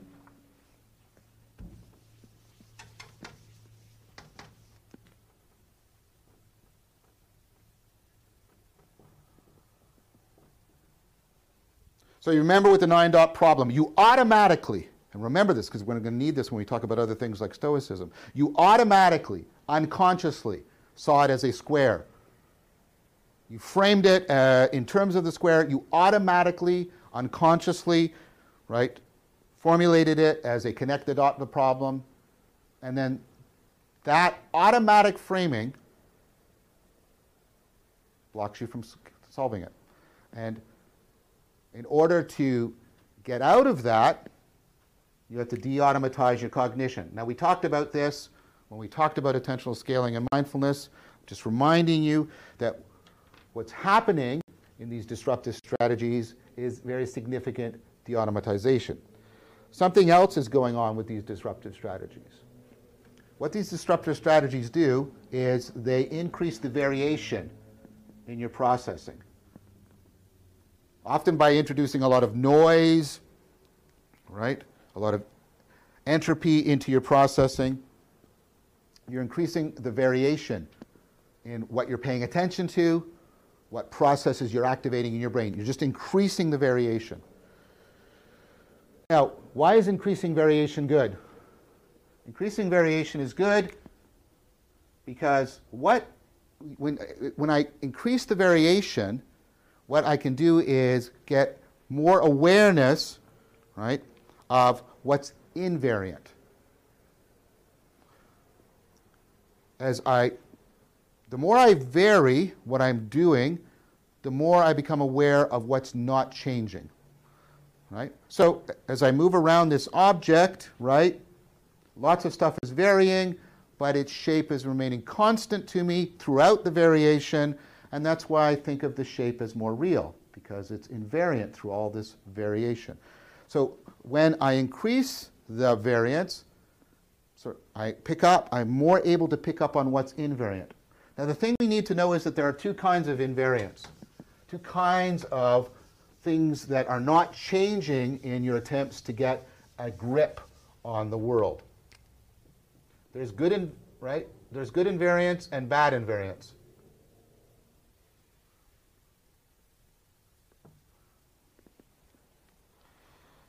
Okay. What's good invariance? By opening up the variation, I pick up on bigger patterns that aren't changing, that are real patterns in the world. This is what goes on in deep learning networks, right? You pick up on much more complex patterns of invariance. You get more in contact with what's really going on. Again, think about what you do when you want to make sure what something is. You increase the variation. Not only am I looking at it, I'm touching it. I increase the variation to find out what's invariant, because if I have increased variation and I find out what's invariant in it, that often tells me what's more real. That's good, right? So that can get me real patterns. But there's also bad invariance. Bad invariance, right, is like what's happening when you're trying to solve the 9-dot problem. You keep trying to solve it, and you keep failing to solve it because there's something you need to change that you're not changing. Bad invariants are ways in which you're formulating your problems, framing your experience, that's actually blocking you from solving your problem. So Kaplan and Simon in 1990 talked about a heuristic, a strategy we use called the notice invariance heuristic.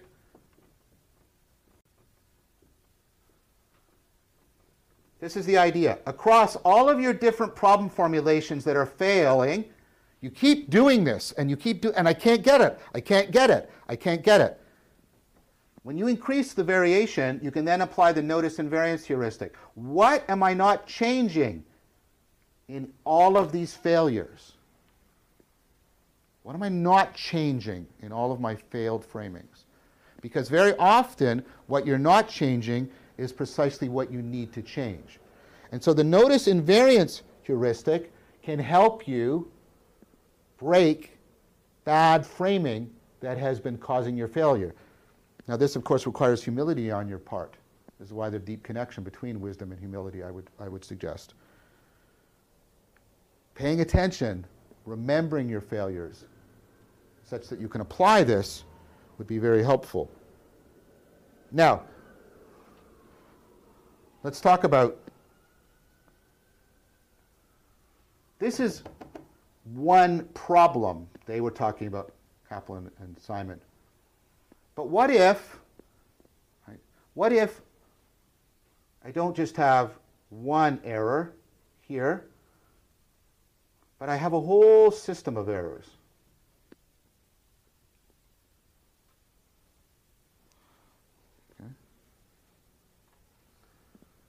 So very often, when you look at cognitive development, right, you take the 2-year-old, sorry, 4-year-old, because they can count. You count out the 5 candies. They can count. They know that there's 5 here and there are 5 here, but they will reliably choose that row, 5 candies. Why? Because the amount of space taken up is super salient to them. We've talked about this before. It misleads them. But they don't just make this error with candies. They make this error systematically. They make this error all over the place in many different domains. It is a systematic error. So I can reliably predict that the 4-year-old will not only be making this error, they'll be making errors about seriation, about trying to line objects up in terms of increasing height. They'll have difficulties, etc. So it's not just one error, it's an entire system of errors. And the way you go through a developmental change, what kids do, is they find, right, they find a systematic pattern of errors, and they find an insight that's not just about one problem, but an insight that will apply systematically to that, all of those interconnected, interrelated errors. And when they have that systematically penetrative insight, when they've found that nexus of errors so they can massively intervene on themselves, then they go through a developmental change and they grow up cognitively. They mature. And that is what can be going on in the Enlightenment experience. By opening up the variation massively, you can not only connect to what's more real and feel more connected to the world, remember the world, you can get below the ways in which you are being held back in your own development. You can zero in on the systematic errors and afford a radical developmental change. As the adult is to the child, the sage is to the adult. You can go through, you can get one of the hallmarks of wisdom, what McGee and Barber called seeing through illusion into what is real. Okay, so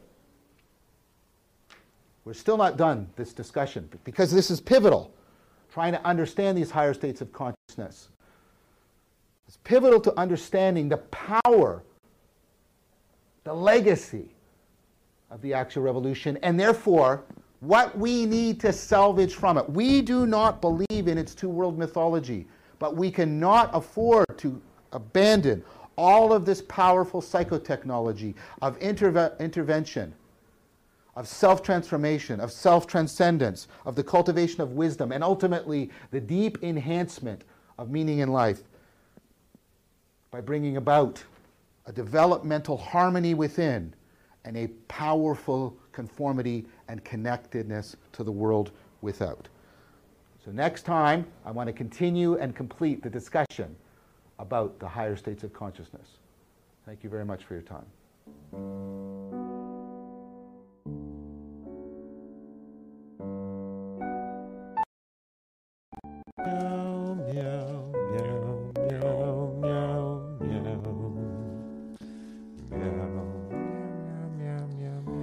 Why is mind wandering so beneficial? Good question. Good question. Turn off autoplay.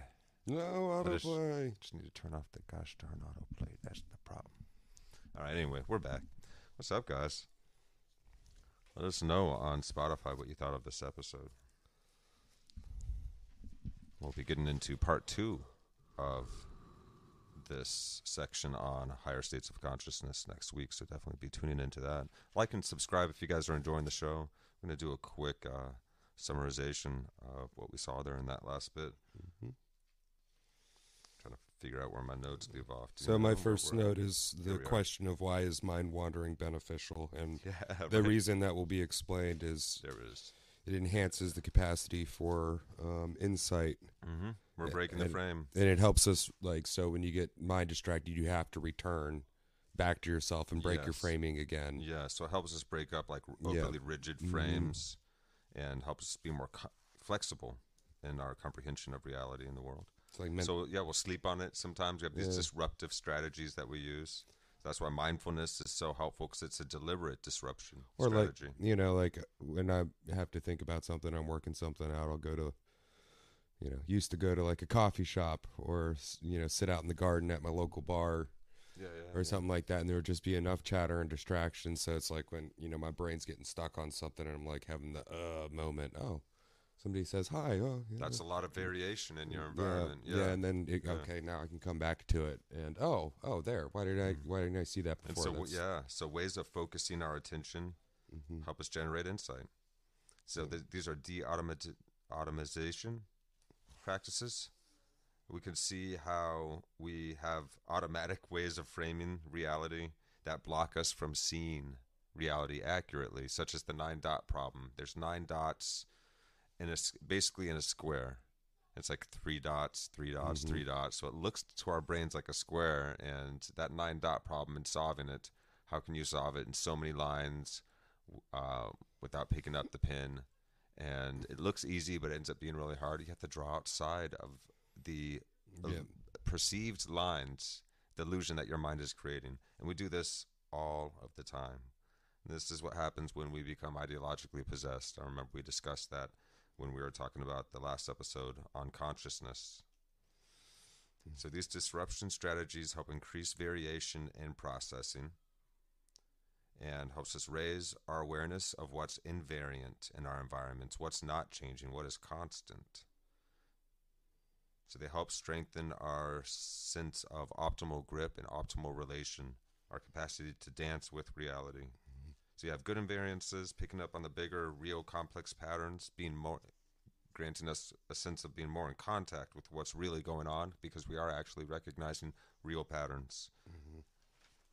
And then we can have bad framing that is blocking, and we have to recognize what is the invariance here. So the notice invariance heuristic allows us to say, what have I not been changing in my variations? Well, so the bad, there's a systematic a system of errors that's occurring here. Yeah. And we need humility. Humility helps us break our framing. Yeah, so you're willing to break your framing. You're not holding on and attached to it. Identified with it. I call it the invariance heuristic.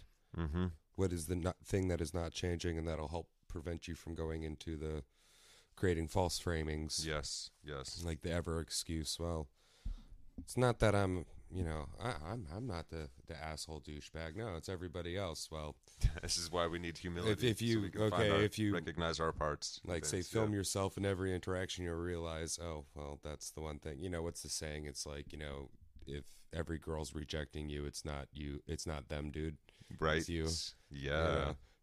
Why don't you go use that invariant heuristic on yourself and get yourself straight? It's helpful, man. It's so helpful for us, though. Yeah. Well, I can see the resistance against it, because, like you said, it does take humility. It takes humility, which is not. That's a powerful insight. I mean, it's a powerful argument for goodness and honesty. You can't develop your wisdom fully unless you have the humility to be willing to break your frames of perception. Mm-hmm. But when we become too identified to our frames of perception, well, even to admit when you're wrong, become egocentric, more narcissistic environments start to fester. Yeah, because to have an idea is one thing, but to hold on to it so tightly that you can't say if it's a bad idea, you can't realize it's a bad idea. Yeah, you want cognitive flexibility. Yeah. We're trying to figure out really complex problems within ourselves and within the wider world. And we get personally offended when, just naturally, the first thing to happen when you realize you're wrong about something is go, huff. And then you move through it and you go, okay. Yeah, we don't like our assumptions to be corrected. But if we're willing, actually, if we recognize, oh, wait, I'm just trying to find out what's good for one and all. Mm-hmm. What matters most is not me being right, but what is right. Then that orientation really helps us. That's an orientation to develop wisdom rather than to be stuck in rigid frames. It's a healthy salience landscape, if you will. Yes. You're avoiding the... And we need this so bad as a species right now. We need this so bad, because not only are we harming ourselves internally, but we are harming our civilizations, our cultures, our capacities for long-term survival on this planet together. Even here yet. Yeah, that the promise and the potential of greater levels of peace and accord with one another.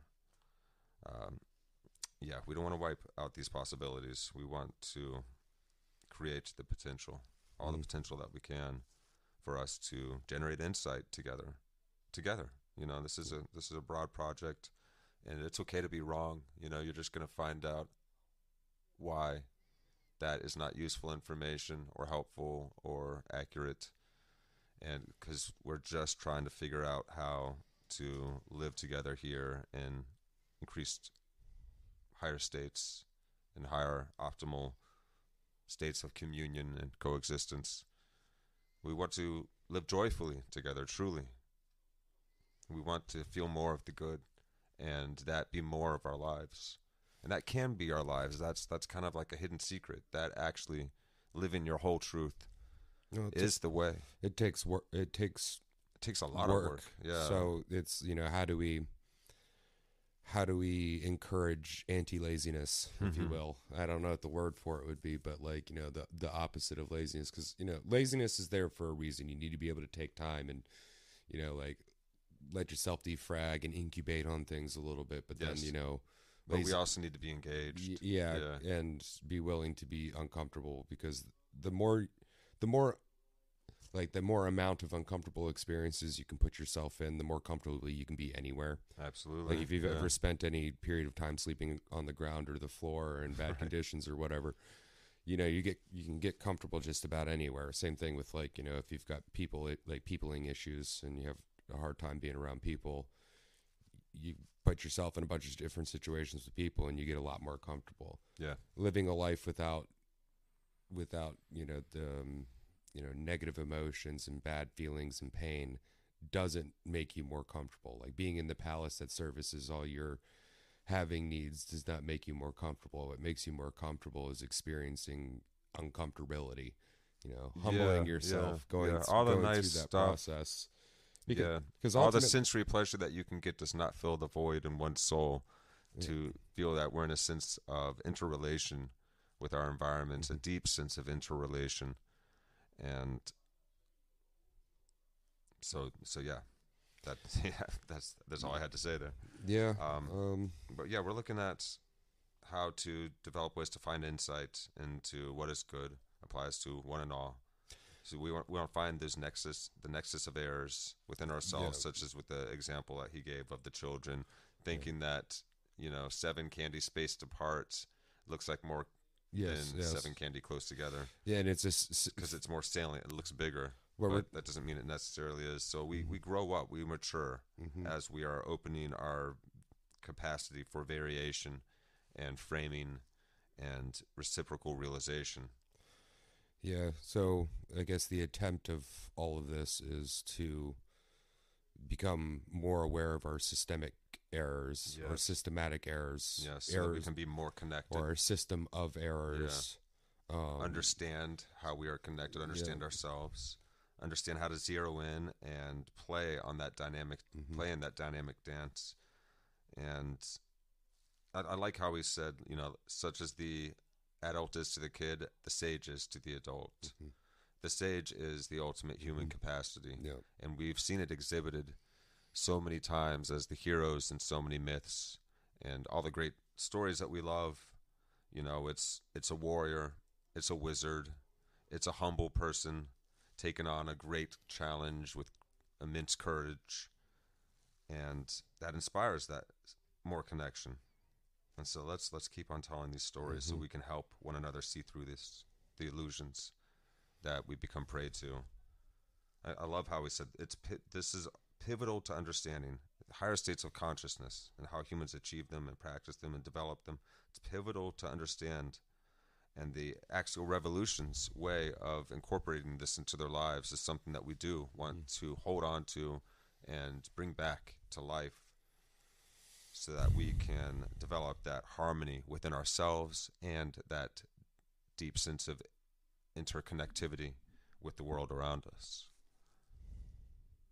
Yeah. Then we will have the meaning that we seek, because we are going through a meaning crisis. There's a higher sense of meaninglessness for a lot of people. Nobody right can now. do it for you either, which is the thing. It's not a service that you can hire out for. It's something yeah, you can hire a guru or a self-help guy that's gonna, like a life coach or whatever, but at the end of the day, They're still you just gotta helping do you it. do the work within Because yourself you if they're good gotta at it. do it. Yeah. You know, that's where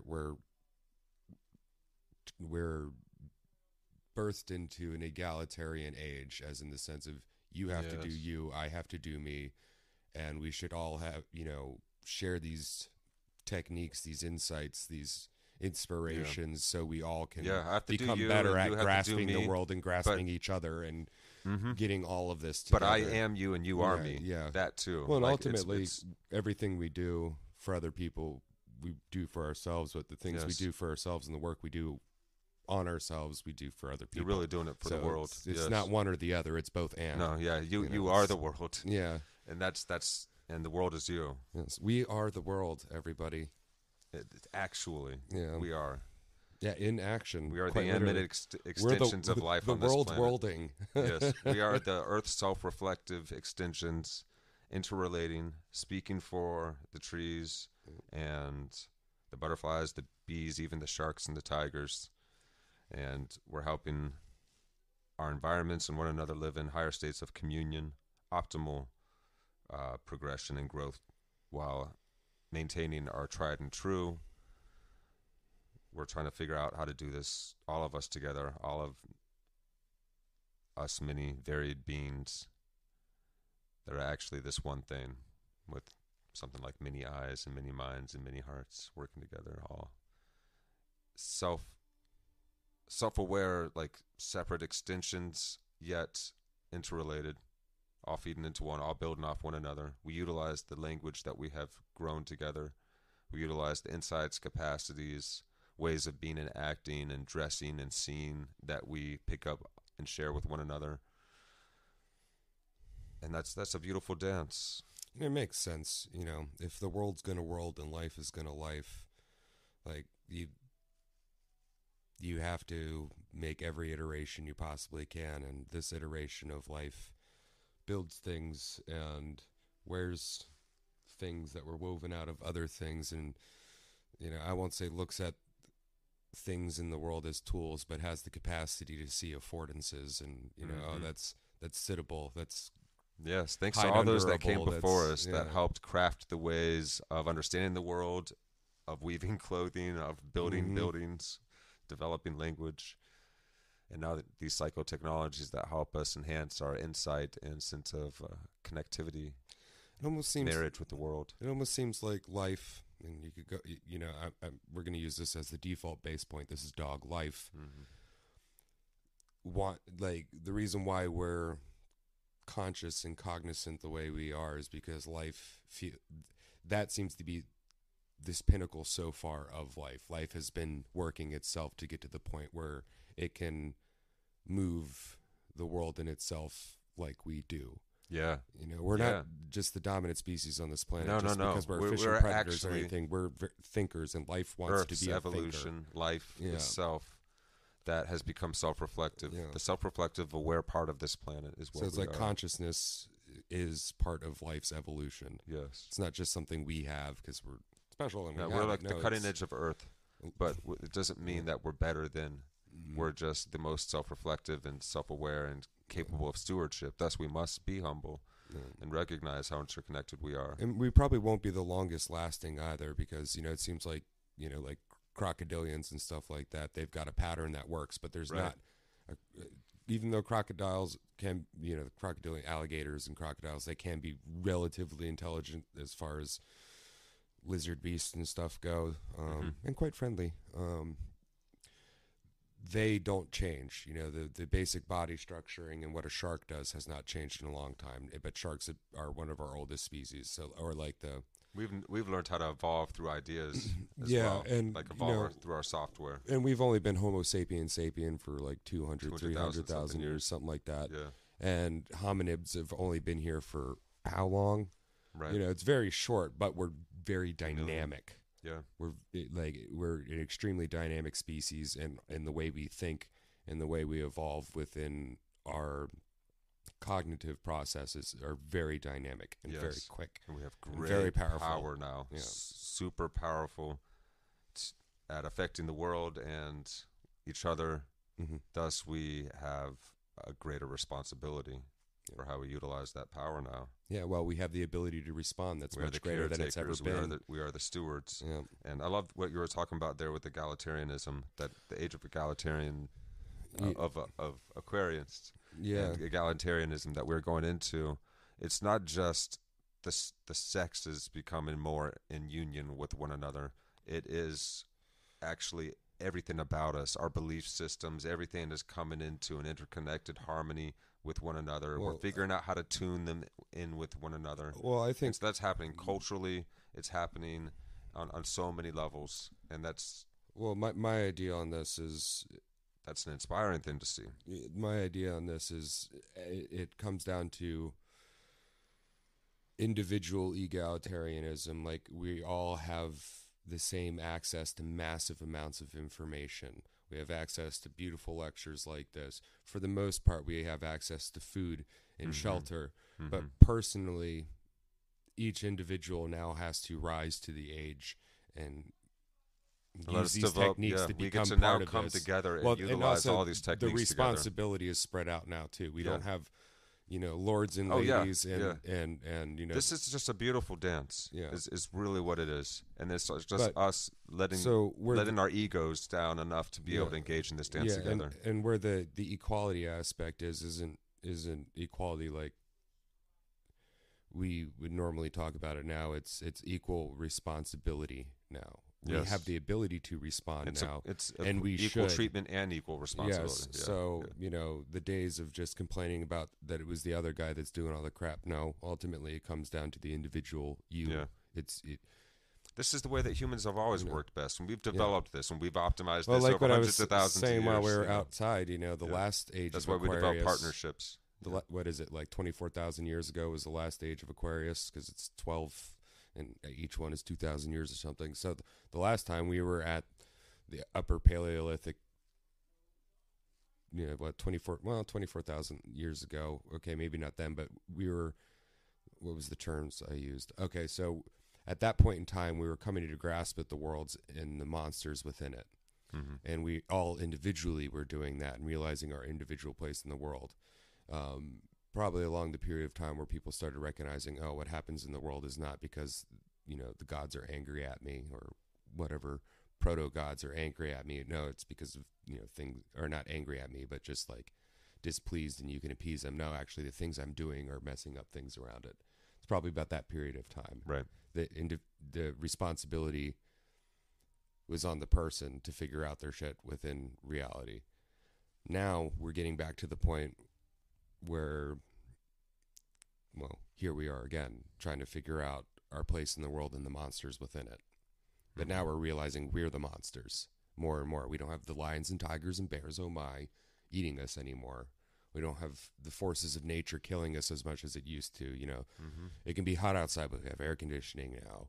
Like there's volcanoes are still a thing, but natural, like, bad storms don't kill people like they used to. So nature's not even a threat to us as much as it used to be. We're the greatest threat to ourselves. We are, though. So we are, though. And but that gives us a lot of power as well, because if it's us that's the threat, well, we know us and we're able to work on us. We can't do much about, like, what the weather's going to do. If the weather wants to storm, it's going to storm. We're an incredibly innovative species, so we can find ways to solve. Well, it's empowering realizing that the responsibility comes down to us, comes down to me for my own end, opposed to it being something else or somebody else that's doing it to me or to us. No, it's us. So we can do something about it because it's us. Because we are don't us. Just let the power hungry become the ones that decide which direction this world goes. Well, because the power hungry don't care about us; they care about me. Yeah, that's the Not problem. me, but like the me. That's the problem, and they're really good at playing these systems of divide and conquer. And if you have enough power and resource, you can play that game because you're not as dependent on other people directly, because you have enough might, power, resource, whatever you want to just go ahead and make sure that you got you. Whereas, like, the normal people, everybody on the normal level, we really need each other. We do. Like, if your shop in town closes down, well, now we got, Amazon and all that stuff, but if your shop in town closes down, you ain't getting eggs that day. Yes, this is why You know? disruptive strategies are so important. Strategies that help us break our frames, our senses of reality, because we are developing magnified, magnified senses of self-importance, and the ego is basically being coaxed out right now in our societies in Sure. attempts to control us. It's like the sophists are superpowered now.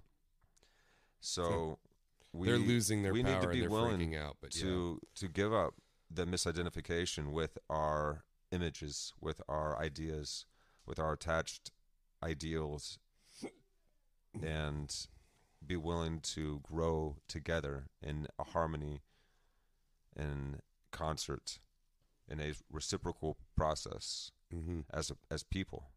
Well, that's a key word right there. Is reciprocal.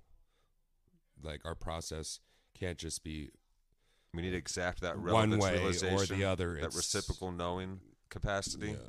We need to ratchet that up because we have it within us. We also have it collectively. We have collective sense-making capacities. Yeah. Well, we're better collectively. You know. Absolutely. Yeah. You're going to be covering more angles, and you got to do that when you're trying to build sound structures of any kind. Yeah. And sometimes you could have too many chefs in the kitchen, but Yeah, but we give know up your ideas, question everything, challenge your own self-conceptions, challenge your beliefs. Yeah. Figure out how to argue against them so you can argue for them if they end up being true. Don't believe anything that anybody tells you until you've looked into it deeply for yourself and understood the different perspectives on it and found what's good for one and all. And only then shall we live up to it. And you can entertain an idea without having to believe it. And that's, if somebody's coming at you with some don't be totally certain on anything, just have levels of certainty. It's like, okay, I'll entertain that because you are making a persuasive argument. Yeah. That seems likely. So, and then I'll look more into it, perhaps, and then, let's also look at this. Yeah. Yeah, and then, take your time to look into it and then find the holes in it. And if it works, it works. If it doesn't, it doesn't. Yes, you don't get there are manipulators out there trying to manipulate. They make money off of it. They gain power and control over it. It's a global game now. I hope there always are to a certain degree, because if we don't have some type of pushback to keep us sharp, then we get lazy, and then there eventually will be grist for the mill again, and they'll be even better at it because we'll be lazy and soft and squishy, kind of like what has happened to our societies. They've gotten lazy, soft, and squishy, and we forgot actually how much the universe wants to kill you in every form, and how hard it actually really is. And I'm grateful to live now. It's nice. I can get antibiotics if I get a bump tooth. It won't kill me no more. I have the Library of Alexandria in my pocket. Yeah, a lot of really interactive too. Wonderful, awesome people that I can meet and see and do. We've got the best instruments we've ever had, so playing music is great. Jesse from my band American Dharma. We got a show coming New Year's Eve December 31st. At some point in human time in history this year, there's going to be a show at R&K Pub in Hagerstown with American Dharma. Jesse and I were talking about is that the invention of he was watching a documentary, or he read a book on the invention of the electric guitar, and how much that has changed history is amazing. And it's just one person, multiple people working together ultimately, but. So real quick though, so if people want to find it, is it RNK or is it R and K? I can't remember the name of the damn book now. R and K. R&K Pub. R&K Pub in Hagerstown. Yeah. Our band American Dharma is going to be rocking out. Eve. Be playing with Disfigure and Light Upon Darkness, I believe, and one TBA still. And if we got any metalheads out there, band coming on out. Yeah, it's going to be a hard rock, heavy show. Yeah, we'll probably be the latest thing there, and we still go pretty sludgy. Rock into the new year in flames. Yeah. All right. Well, that's all the notes I got, and it's getting on about that time. Indeed. This has been a good episode. Thank you guys for tuning in with us. Yeah, look forward to part 2 of Higher States of Consciousness. We're just going to keep going deeper and deeper and deeper down this rabbit hole. But look forward to John Vervaeke breaking down why these psychotechnologies, why plant medicines and psychedelics and fasting and prayer and meditation, all of these things are actually so helpful, so pivotal to our understanding and our capacity to optimize with our environments and help us awaken from the meaning crisis that our species now finds itself in. The age So of many Aquarius. words and syllables. It's been fun. It's been real. And We it's love been you really guys. All these things at once, simultaneous, like. Yeah. We're going to get off to find some food and get some rest, and I hope you guys are doing well out there. Happy holidays to everybody. Make sure to like and subscribe. Share the show with friends and fam if you like what's going on here, and we will see you next time. Peace.